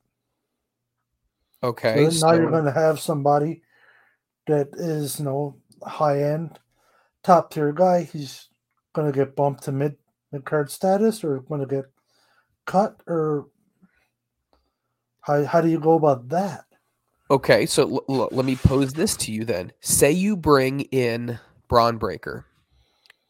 Do you have him lose to any of these people? Braun Strowman. I hope not. Do you have him lose to Baron Corbin? No.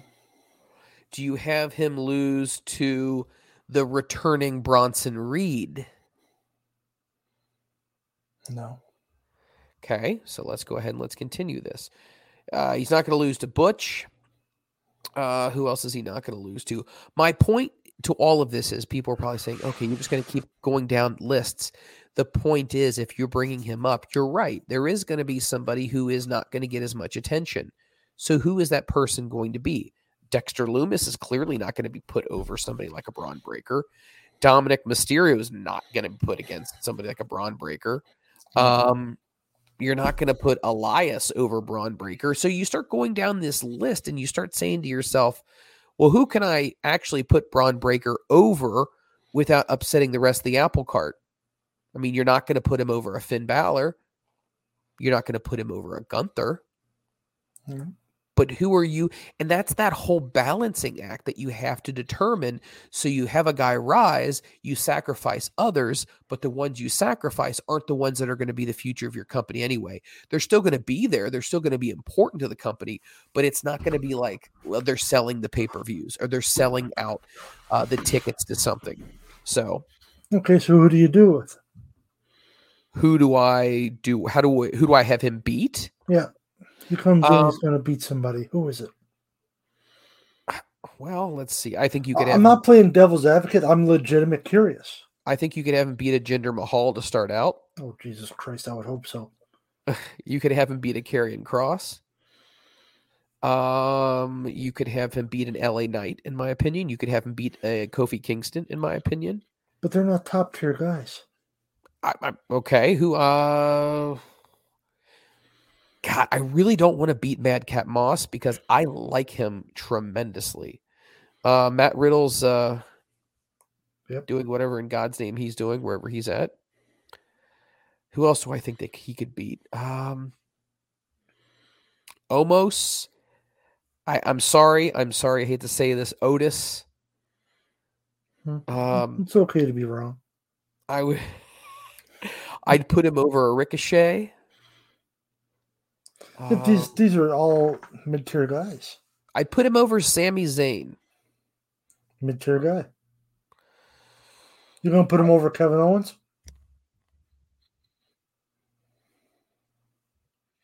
That's a toughie. I'd put him over Seth Rollins. Wow. I'd put him over Sheamus. Who else would I put him over? I put him over. Sheamus could be a damn good match. It could be. They would beat the hell out of each other. It would be really good. I would put him over The Miz, no doubt. I like The Miz. Yeah, but you got Braun freaking Breaker, who's supposed to be like the next machine. I'm in on him and Sheamus. Now that you say it, now I think about that. Wow. Yeah, that would be a good match. That would be really freaking good. There's a lot of people that you could put, but you would have to sacrifice people too. And that's just the way the cookie crumbles. I mean, let's even say that Matt Riddle was back and he wasn't an issue with drugs. I put Braun Breaker over Matt Riddle. No. The only people that I would have iffy about would be, let's say if Randy Orton was 100% healthy. I don't know if I would go over Randy Orton. I don't think I would do that. No. I don't think I would go over Finn Balor. That's just because he's an important member of a faction. But, I mean, I could see you could put Braun Breaker over Edge, definitely. Yeah, Edge is on a retirement tour. His last year, exactly. Yeah. Why not go ahead and do some jobs on your way out, not to kill your credibility? But I don't really see there's many people. I mean, Damian Priest, you can put him over Damian. I don't think you'd want to do Cody now. I think you'd want to wait on that. Well, because Cody's just coming back. So right. Well, I'm saying if you were to have a program with him, I would wait on that. I think Chad Gable would be a great match. Him and Braun Breaker, I think that would be a great feud. Mark that shit down right now. Yeah, that'd be some good wrestling going on there. That would be. Yeah. And that'd be physical too. Indeed. I'm just not that excited about Bray Wyatt being back. I just think it's not. I mean, am I going to put Braun Breaker over him? Nope. No, you're not. I'm telling you, you're not. There's no way. That's so. Well, let me put it to you this way. That's a hard decision. That's not an easy. Oh no, I'm not. Come on. No. Really, Mike? I'm telling you right now. I cannot say definitively that I would go with that. Wow. We'll see. That's a surprise. Moving on from the world of WWE, let's talk about former WWE person. You like that? It's my country talk. Do you have people who speak country like Southern country? I'm in the North. Is that country or? Define country. Like, I don't know. Do we sleep with family members? Hills and water mills, and we have a phrase in the United States, down in the holler. You ever heard that? Yeah, I listen to country music all the time. Down in the holler on a Friday night, a pyramid of cans in the pale moonlight, talking about cars and dream about women. You know who that is? That's Alan Jackson, my friend. Yes, I might know. You ever seen him live? I have not, but he's so freaking good. I'd love to see him live. I've seen him twice. He's good. Oh my gosh. Dude has got it. Yeah, no, around here it'd be the Ottawa Valley. Ottawa Valley. Yeah, they're kind of country-ish. Nice. And I mean that in a good way. No, we're not saying anything in a disparaging way. Then you get Alberta. As we refer to it as Canada's Texas. Okay. Right. So them Saskatchewan, Manitoba to a lesser extent. But yeah. Nice. Let's talk about a former WWE star, and let's talk about a one and only Miss Sasha Banks, because Sasha Banks looks like she's involved in a lot of things right now. So before I get into this, what's your thoughts on Sasha Banks as far as all the rumor and all the speculation of what's going to be happening with her? We do clearly know that she's no longer going to be a part of WWE. We know that for a fact, that she has officially moved on from that company after she has been, maybe not the word disgraced or offended is the right way to go about it, but maybe offended, maybe slightly offended or perturbed that she was not offered money that was on the level of either Charlotte or Becky Lynch, which I think she clearly would deserve that kind of money. Competitive pay for those two women. Hell yeah, absolutely. She's going to be working in New Japan, specifically after the first of the year. She's going to be doing Wrestle Kingdom, which is a good chance I'm going to be watching Wrestle Kingdom, which means it's going to be really hard to get to work the next day. But I might just drink like 4 Red Bulls and just stay up and then watch. Have a heart attack and then go straight to school and teach class and then come home and pass out. But what's your thoughts on Sasha Banks right now as I try to find out a way, how do I plug this computer back in? No, good for her. I mean, apparently she's getting thrown some huge money. I believe you said it was $100K for appearance. There is something like that. I mean, there's rumor that it's 6 figures per appearance. Yeah, that's banana lands. Good for her though. If somebody's offering it, take it. We'll see. I don't see the return in that kind of money for Sasha Banks personally. She's good, but 6 figures per appearance. I want better than good. Jericho didn't make that. She's not Jericho. She's not on the same level as Jericho. So, but no, we'll see. Apparently she wants to do movies and be a model and all that good stuff. She can make a bunch of money for herself. Fill your boots. I don't think she's going to set the world on fire. Honestly, like Wrestle Kingdom, it's going to be her and who's it going to be, Mike? Name is slipping my mind. The aforementioned Kairi Sane. There we go. Her. They'll have a good match, but it's not. Well, she's not.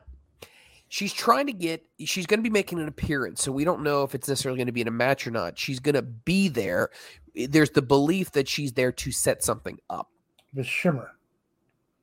Correct. Shimmer Correct. Okay. But she will be at Wrestle Kingdom as well. Okay, for New Japan. If she's not going to have a match, right? So you're going to pay her 6 figures. Yeah. Just show up and do a run-in? Well, you probably paid CM Punk a shit ton of money to hint that he'll be at the United Center, and he made an appearance, and he got a ton of money. He's more relevant. People spend more money to see him. More than I don't know, dude. With women's wrestling really having turned the page, I think she could be that free agent that actually transitions into a really big thing. And the more you think about it, she is the niece of Snoop. And where is this big AEW match that's supposed to be happening on the January 11th edition of Dynamite? Los Angeles. The City of Angels, baby. They're going to be there. And I'm just saying, Snoop, LA, Hollywood, the boss. I'm just telling you, it just makes sense. There's a match where there's supposed to be a mystery opponent that everyone's waiting on. Now, it could be anybody. It could be Statlander coming back. Could be anybody. Statlander says she's not going to be ready. Silly tobacco? What? Have you been smoking that silly tobacco? Here's what I'm going to tell you. Dude, we're not even at the segment where you... That's the best you ever sounded. You're a hot mess.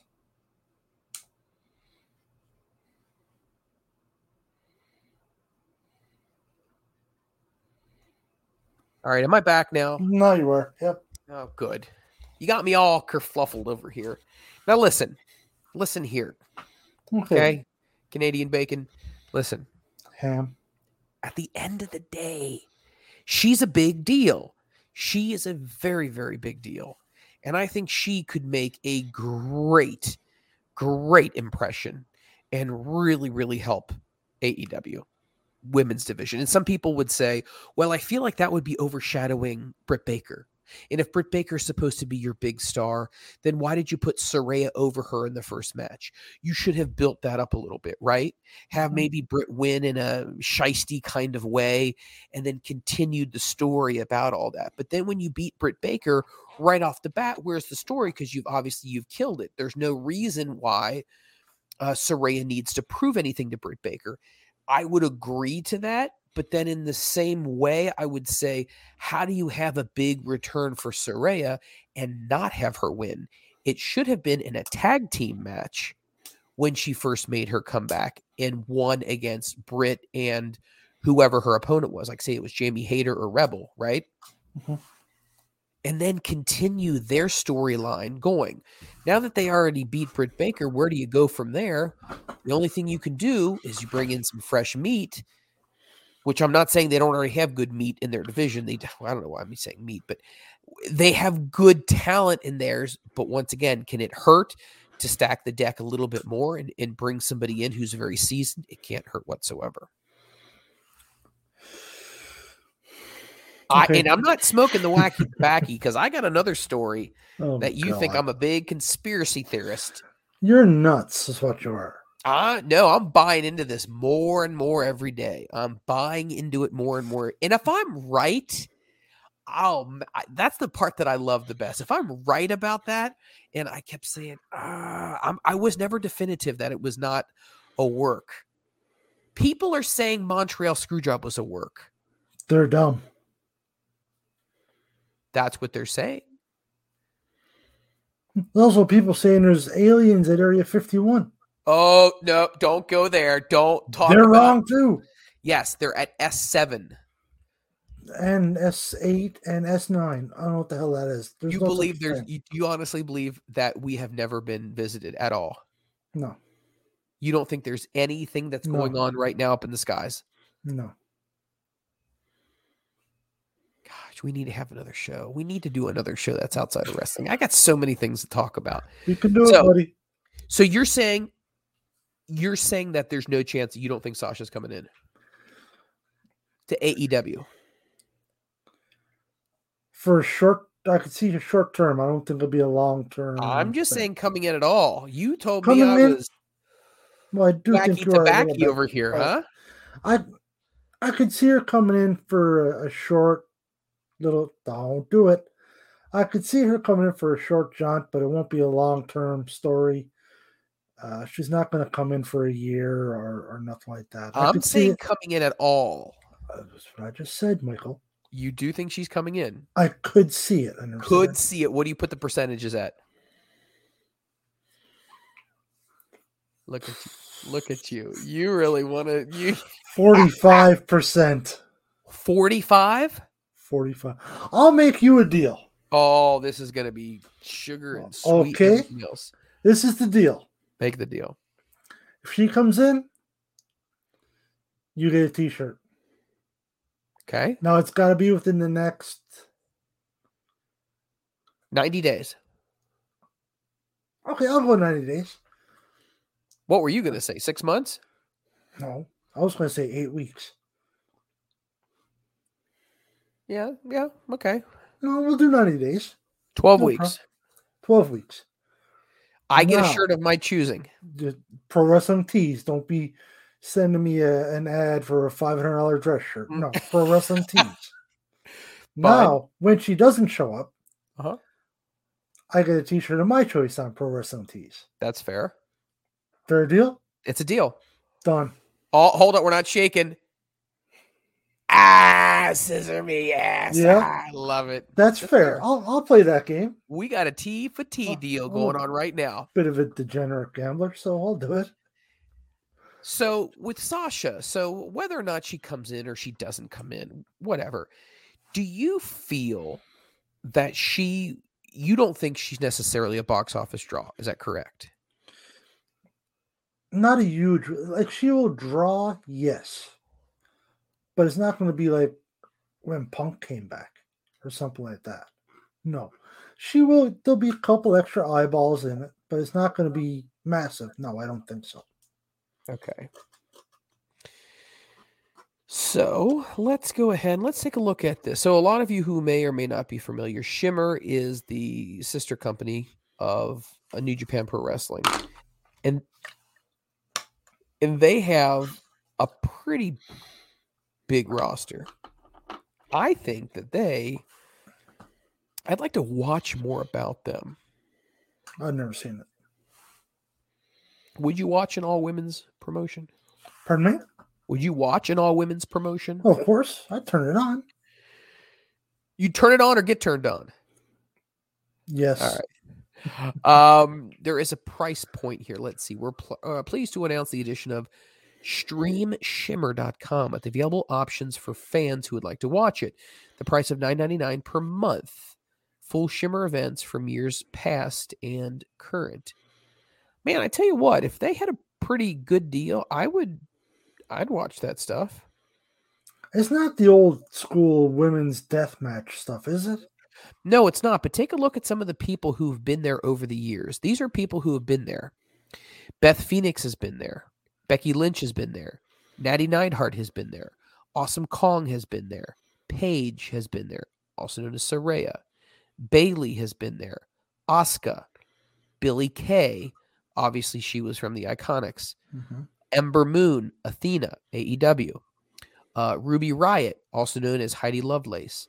Candice LeRae, Nikki Cross, Dakota Kai, Rosemary, Sarah Logan, and so many more. There's a ton of women who've been there in the past. Now, these elite women wrestlers, independent wrestling, all of the years have been featured in events on Shimmer's calendar, also including women such as Sarah Del Rey, Mercedes Martinez, Mia Yim, Serena Deeb, Nikki Rocks. Let's see who else that I'm noticing here. Saraya Knight as well. She was under that name as well. Shazza McKenzie, who I've interviewed. Kaylee Ray, Kimber Lee, Jessica Havoc. There's a lot of talent. I agree. So I think that would be super fun to watch. And I think that would be super, super cool to see as well. They also have DVDs that are available. You can buy them as well. Shayna Baszler's on the cover of one. So it's kind of like, man, that'd be really, really cool. They tell you everyone who is on the DVD and what the matches are. So before you buy a DVD, you can go ahead and find out what the matches are. It's pretty freaking cool. Pretty cool.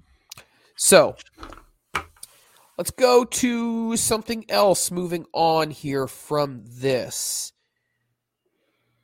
What do you think about who, in your opinion, wins Wrestler of the Year in pro wrestling? Singles Wrestler of the Year.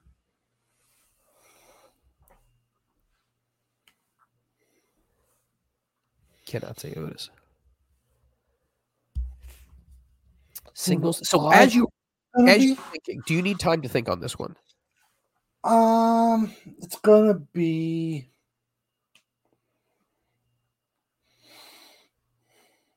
MJF. MJF. That's not a bad pick. That's actually a really, really good pick. I'm gonna pull up the thing here. Let's see here. And let me ask you this question. Why do you say MJF? He's just over. He's huge over. He's getting lots of hype. He's great in the ring. Absolute prick on the microphone. He's excellent. All right. So I'm going to give you the people who were voted on, and this is on. I have to find out who actually ran this. The 10 best wrestlers of 2022. Okay. Coming in at number 10. And you can tell me whether or not you think they should be on the list. Sami Zayn came in on number 10. I'm okay with that. Rhea Ripley came in at number 9. Mm-hmm. Let's see. Number 8's Becky Lynch. Number 7 is Sheamus. Number 6 is Dax Harwood from AEW. Number 5 is Cody Rhodes from WWE. You all right? He missed most of the year. No, he's not on there. Okay. That's what they're saying. He comes in at number 5. No. Number 4 is Roman Reigns. Number 3 is Maxwell Jacob Friedman. Number 2 is John Moxley. If you And say number Kenny 1, Omega, I'm done. number 1 is Seth Rollins. Wow. So it's a couple surprises there. I mean, Steph is damn good. I'm not saying he's not. But number 1, I mean, you're not okay. That's pretty. That's pretty. I wouldn't have had Sheamus in there. Honestly, I don't know if I would have had Becky Lynch in there. I would agree. I'm fine with Rhea Ripley being in there. Sami Zayn at 10 might be a bit of a stretch, but I like Sami Zayn, so I'll go with that one. So I mean, you had John Moxley and you had Dax Harwood. Mm-hmm. Once again, 2 guys, and you had Max. So you had 3. I'm sorry, you had Max. There was no love whatsoever for the Millennial Cowboy, which, in my opinion, is a fantastic wrestler. Yep, I agree. Let's talk about women. No love at all for Britt Baker. Mm-hmm. No love for Jamie Hayter.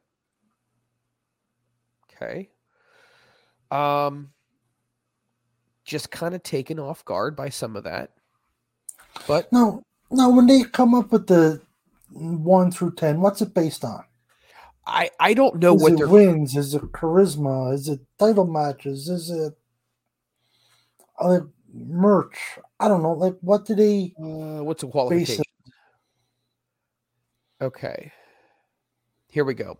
Throughout the course of the year, there are a lot of controversies and lies about who and who should not be in the top 10 of wrestlers for the year. Now, these wrestlers, based upon our list, are the ones who've nailed their performances, exceeded expectations, and culminated year-long storylines that have had a payoff heading into 2023.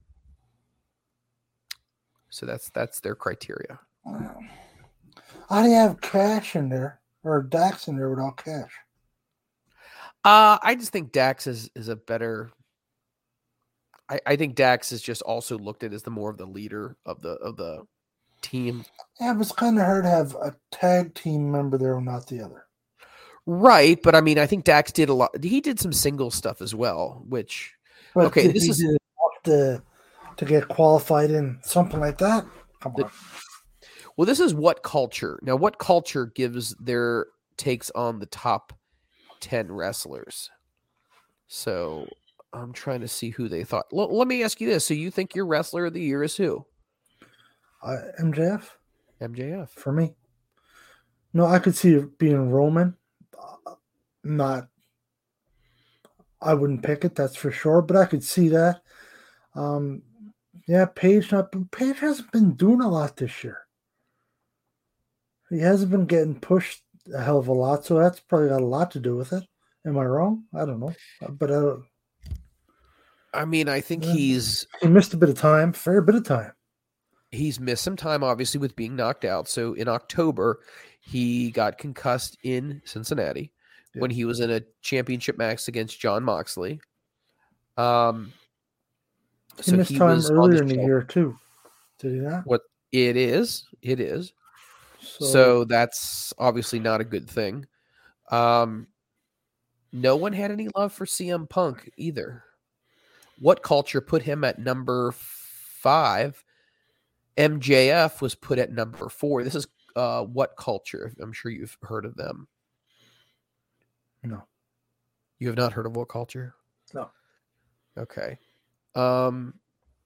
So who would you put? So when you talk about best wrestler of the year, you're talking about men and women. Mm-hmm. Okay. Tag team of the year. Who do you put into that? Who is the tag team, in your opinion, of the year?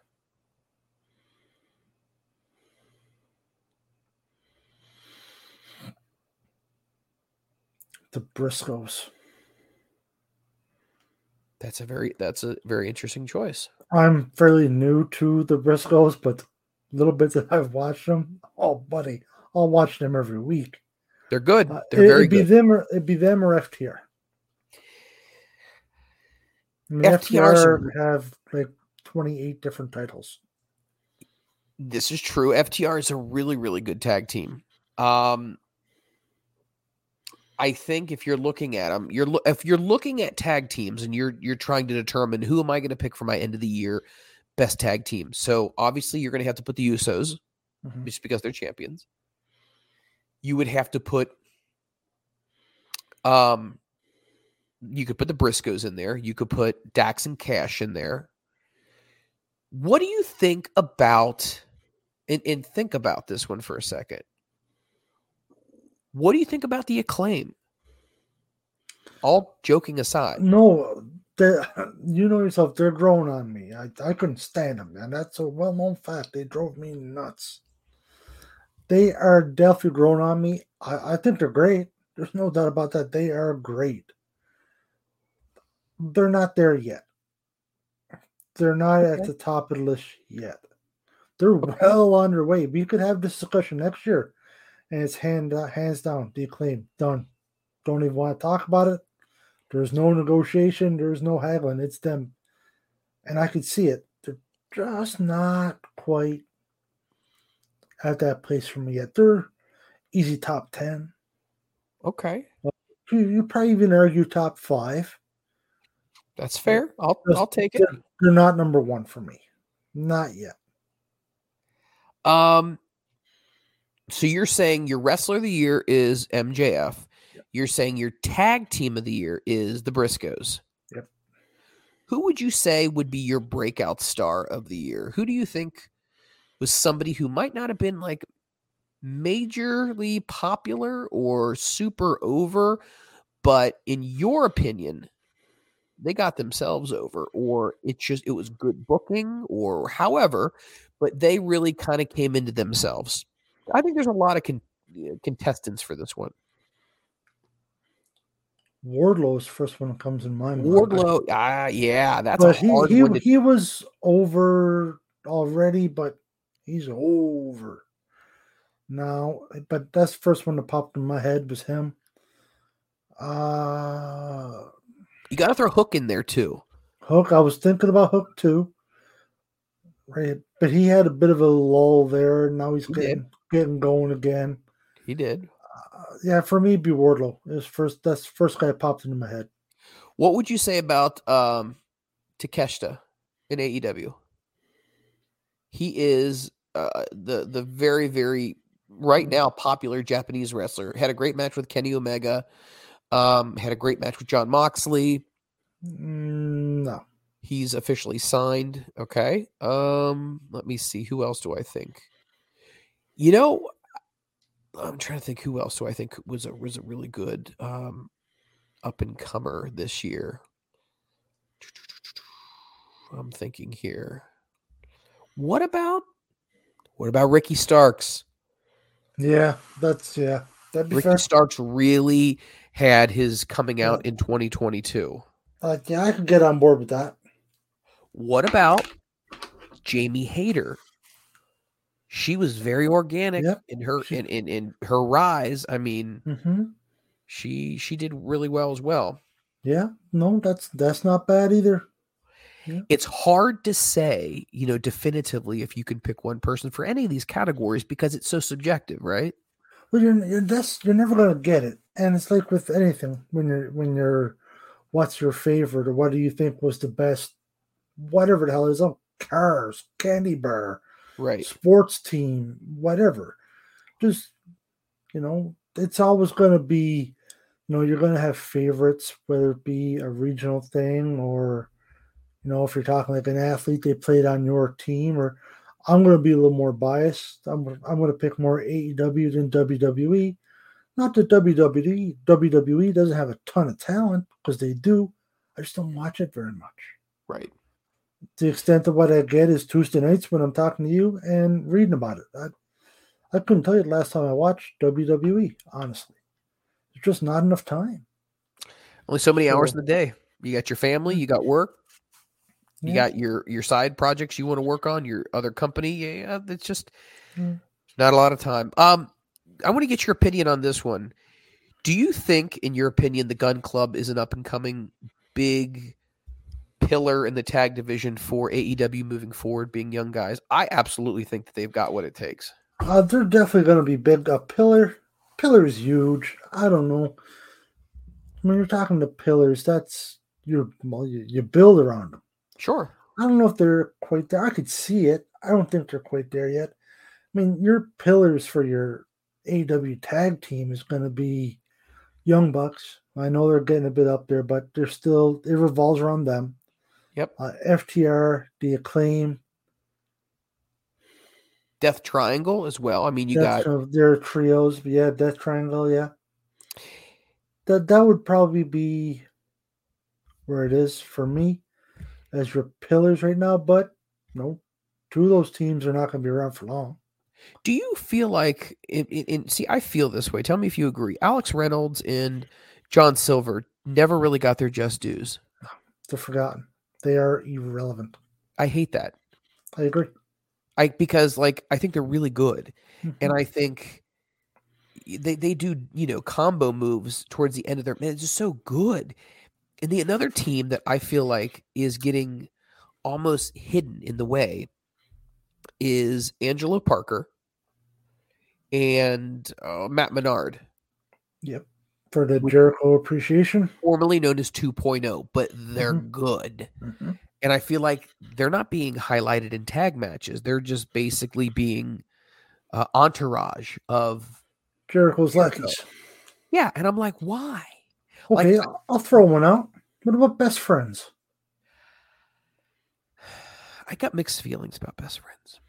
Okay, let's hear it. I got mixed feelings because I feel like it's more of a comedy act. And the reason why is because I like Trent Beretta. Love Trent Beretta. I feel like he could be super, super serious with his matches.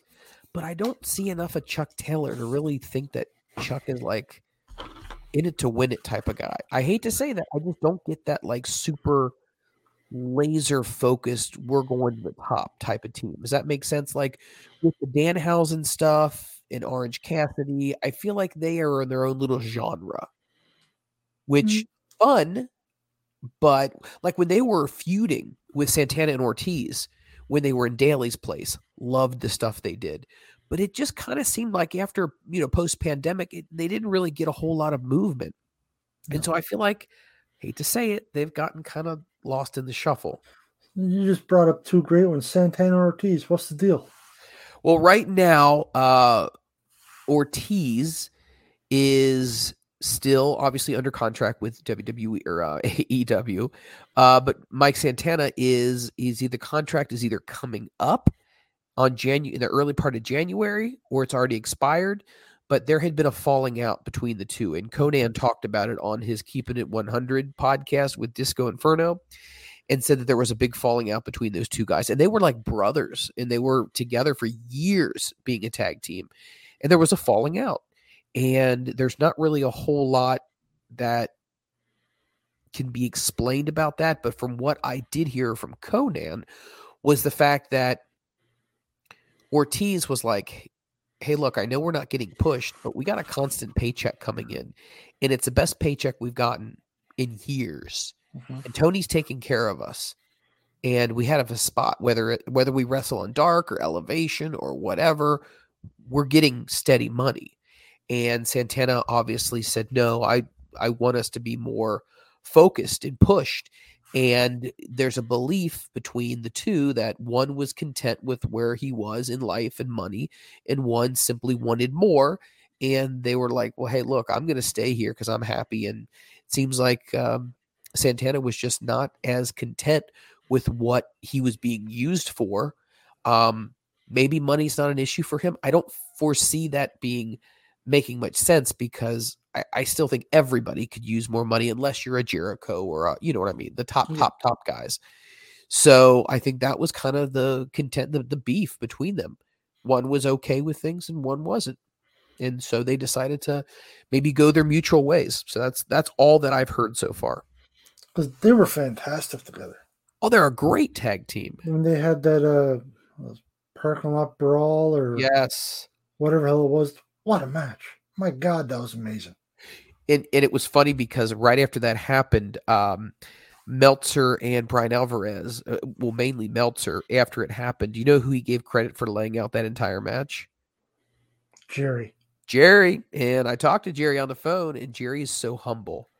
Oh, the guys do it, man. The guys, it's these young kids who do it. And so he's such a good human. It's not funny, but yeah, no, I agree. Those were good matches, great matches. Let me ask you this: the last one, who was just, this was not a good year for them.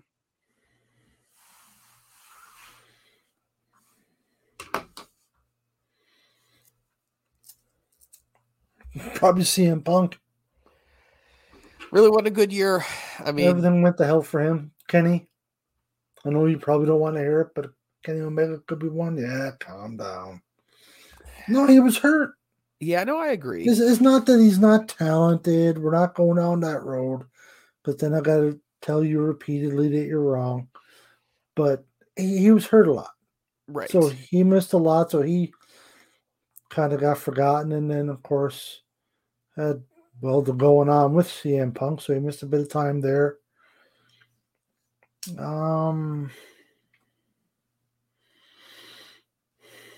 I got one perfectly that I feel like.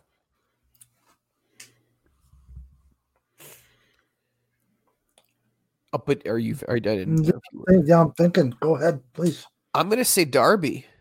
Oh, yes. Don't feel like he had a really good 2022. You know what? That's probably, yeah. I'll take back my Darby. I feel like Darby at one point was white hot. Mm-hmm. We're talking tailpipe hot on a 67 Mustang. And then all of a sudden, things just didn't really end up clicking with him. Sting went down with an injury. He obviously had to get his knee worked on. He's been out. And I've said this before. I don't know if you and I remember talking about this, but there needed to be a Sting versus Darby feud. Like, they need to have the separation. Like, you need to, what's that phrase? You need to let go of your mom's apron strings or whatever. What's that phrase? That needs to happen. He needs to be his own guy. And I don't feel like he's ever really going to quote unquote break out unless he gets disassociated, or maybe Sting moves on to doing something else, because in my opinion, that's too much together for too long. Would you agree? Or do you think, no, I think it's a good pairing? Oh, no, it's got to be done. It's got to be done away with.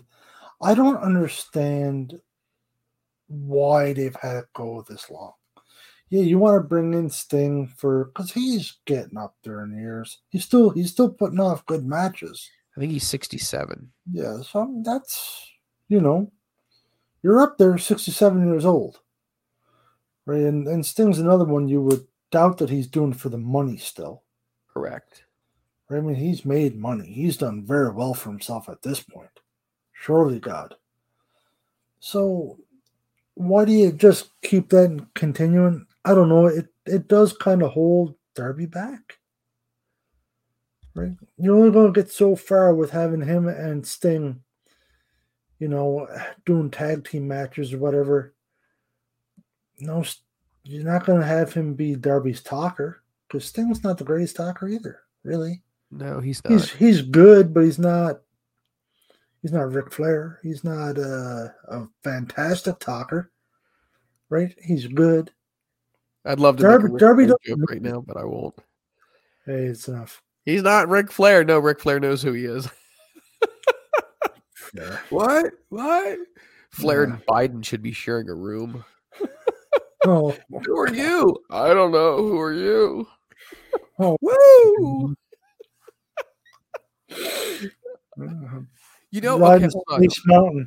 Hold on a second. So, you know how Flair would always go, Hogan? He would always lose his mind. I can see Biden going, Trump. Oh God. God. They're both jacked out of their head. Yeah, All right, pretty please much. continue. I'm sorry I Okay. cut you off. The Darby, I don't see what has he gained from having Sting. Really. And I like Sting. I'm not I do knocking that. too. But what's been the payoff? I don't think there is one.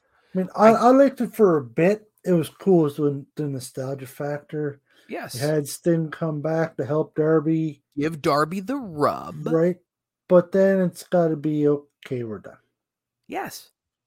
And I apologize. He's 63, not 67. But still, at 63, That was should just be the jumping age of off balconies and Ric Flair's ball hair.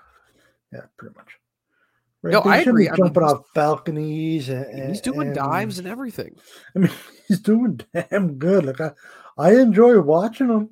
I feel a little bit bad that I look forward to watching some. Just wondering when's, he gonna do something. Oh, there goes the knee. He's done or something like that. You never want to see it, but at that age, you almost expect it. So, but yeah, Darby's a great call. Never even thought about it. And that probably just goes to show you how much he's fallen off. I didn't even think about him. I'm going to ask you this question before we wrap up the show. There are some wrestlers out there that are still wrestling. If you were to pay for a front row seat, I'm going to name some wrestlers, and I want you to tell me who you'd like to see wrestle in a match. You ready? Yep, let's go. So just think about all these before you make your decision. The Rock and Roll Express. Yep. Jake Roberts. Nope. Ming. Hulk Hogan. Nope. Kevin Sullivan. Yes. Ric Flair. Yep. Hacksaw Jim Duggan. No. Shawn Michaels. Yep. Which one of those guys would you want to see have another wrestling match? Half of them I'd love to watch. Today. Yep. You need to realize you're not going to get them from after the show. So wait a minute. It's legal here in Canada. 2022. Yep. You're telling me you would pay money. I just want to make sure I'm understanding this correct. Mm-hmm. You would pay to see the Rock and Roll Express. Yep. Ming. Mm-hmm. You would not pay to see Hulk Hogan's last match. I don't like Hulk Hogan. I've never been a Hulk Hogan fan. I don't care. Ric Flair. Yes.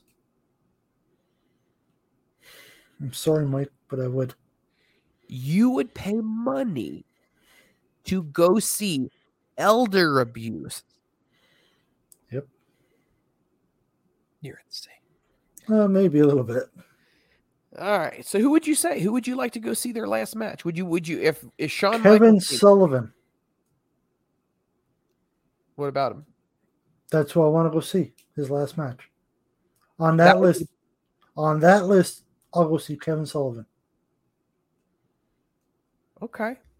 Either him or the Rock and Roll Express. Okay. That's fair. That's fair. Interesting. Who do you think should retire in 2023? Who do you think should say that's it? We're done. Ric Flair. Well, he is. Be done. Is he really? He allegedly he's done. I mean, that's to the best of my knowledge. Yeah, so he needs to stay done. I agree. Well, Jake is done. He's retired. He's not going to be coming back. He'll never wrestle again. Have you seen? We're going to have to talk about this on an episode. We'll have to break down the new Ric Flair documentary on Peacock. Have you seen that yet? No, I didn't know there was one. You have Peacock, right? No, I have WWE Network. Is that what it's on or no? No, it's on Peacock. I'm sure I can find it somewhere. Yeah, I'll figure it out. We'll have to watch it, and then we'll have a whole episode on the Ric Flair documentary. Yeah. I personally am sick and tired of people talking about Ric Flair. I'm sick and tired of people doing documentaries on Ric Flair. I don't give a shit about Ric Flair in his crocodile shoes and all of this stuff. Like, I'm just done. You know what I mean? Like one documentary, the ESPN one, but they did like 2 or 3 in WWE. Now they're doing this one for Peacock. It's like, how many times do I need to hear Ric Flair's stories about, the propeller dick and how much you can drink and like, you know what I mean? It's like, it's the same shtick. It's the same stories rehashed. Yeah, no, you're not wrong. But seeing somebody retire, Sting, I'd like to see Sting call it a day. Do you think AEW should have their own Hall of Fame? No. Do you Haven't been around long enough. TNA has one. TNA's been around a long time.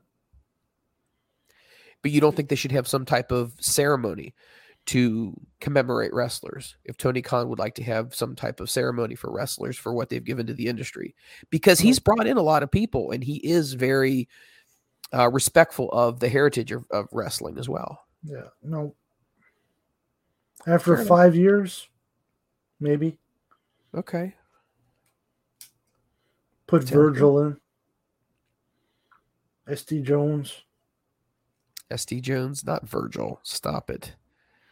I know you're just playing with my dick on that one. You're not going to put Virgil. Wish I was playing with your dick. I do. I am not going to deny that.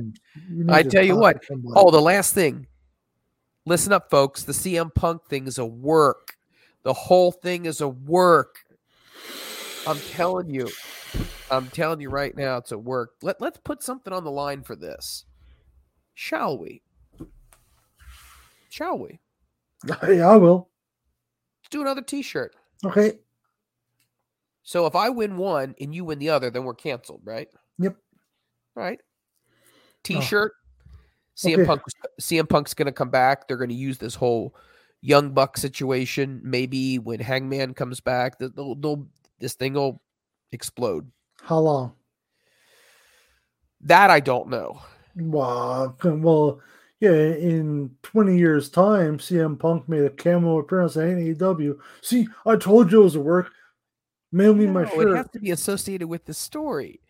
In 20 years, the company might not even be around in 20 years. It probably won't. Neither will we. So this is true. Will we still be doing this in 20 years? I doubt it. I don't know, man. It'd be sweet. Why not? We could outlast the Fat Man. Think we'll ever make the money the Fat Man did? No, we won't. Think we'll ever make money at all? We can't. We won't be Santa, but we sure can be an elf. So much fair enough. Oh, man. It has been fun, you guys. We love talking wrestling. We love you guys joining us. Remember, you can catch all of our episodes on the MLW Radio Network, which is over at MLWradio.com. You can also find us on Stitcher, FM Player, Spotify, Apple iTunes, FM radio, and all points in between. Remember, go ahead and download the show as well. And if you know a wrestling fan, let them know, hey, I got this show I listen to, either when I'm in the car or when I'm traveling or I'm in the gym or when I'm in the shower. Sometimes I like to listen to it, whatever it may be. We appreciate you listening to us. Once again, we're having a great month of downloads. We had a great day of downloads on Christmas Day. Interestingly enough, I'll share that information with the butt after we go off the air. It was a huge day. Huge. Which is not a phrase that's used about me in the bedroom. But let's go ahead and let's talk about our social medias. If people would like to continue this conversation on social media, where can they find you? Yeah, Twitter at Gotnewf2291, GOTNEWF 2291. Perfect. Also, as we all know, he is the woodworking aficionado in Canada.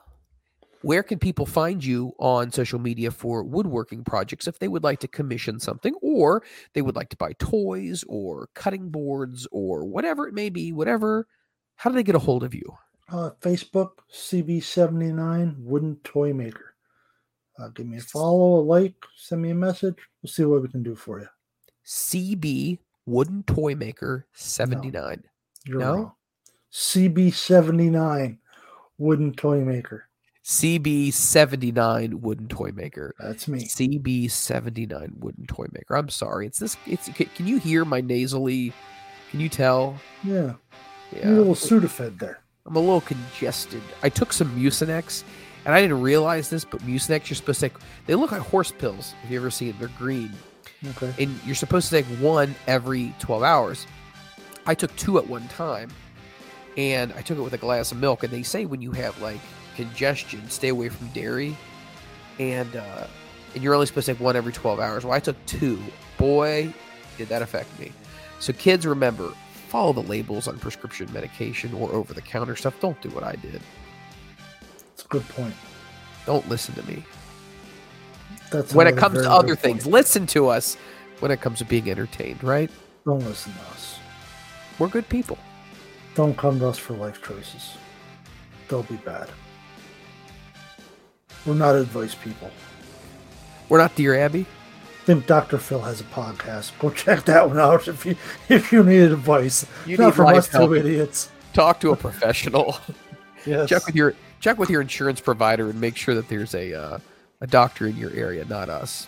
Much better idea. Well, with that being said, for my executive producer, The Rit, for The Butt, I am Mike Freeland. It has been so much fun. Once again, happy holidays. Hope everything is treating you well. And we will catch you the next time on the Front Row Material Brand. Have a good night. My name is Mike Freeland, and if you're looking for an exciting wrestling podcast to add to your library, then look no further than the Front Row Material Brand.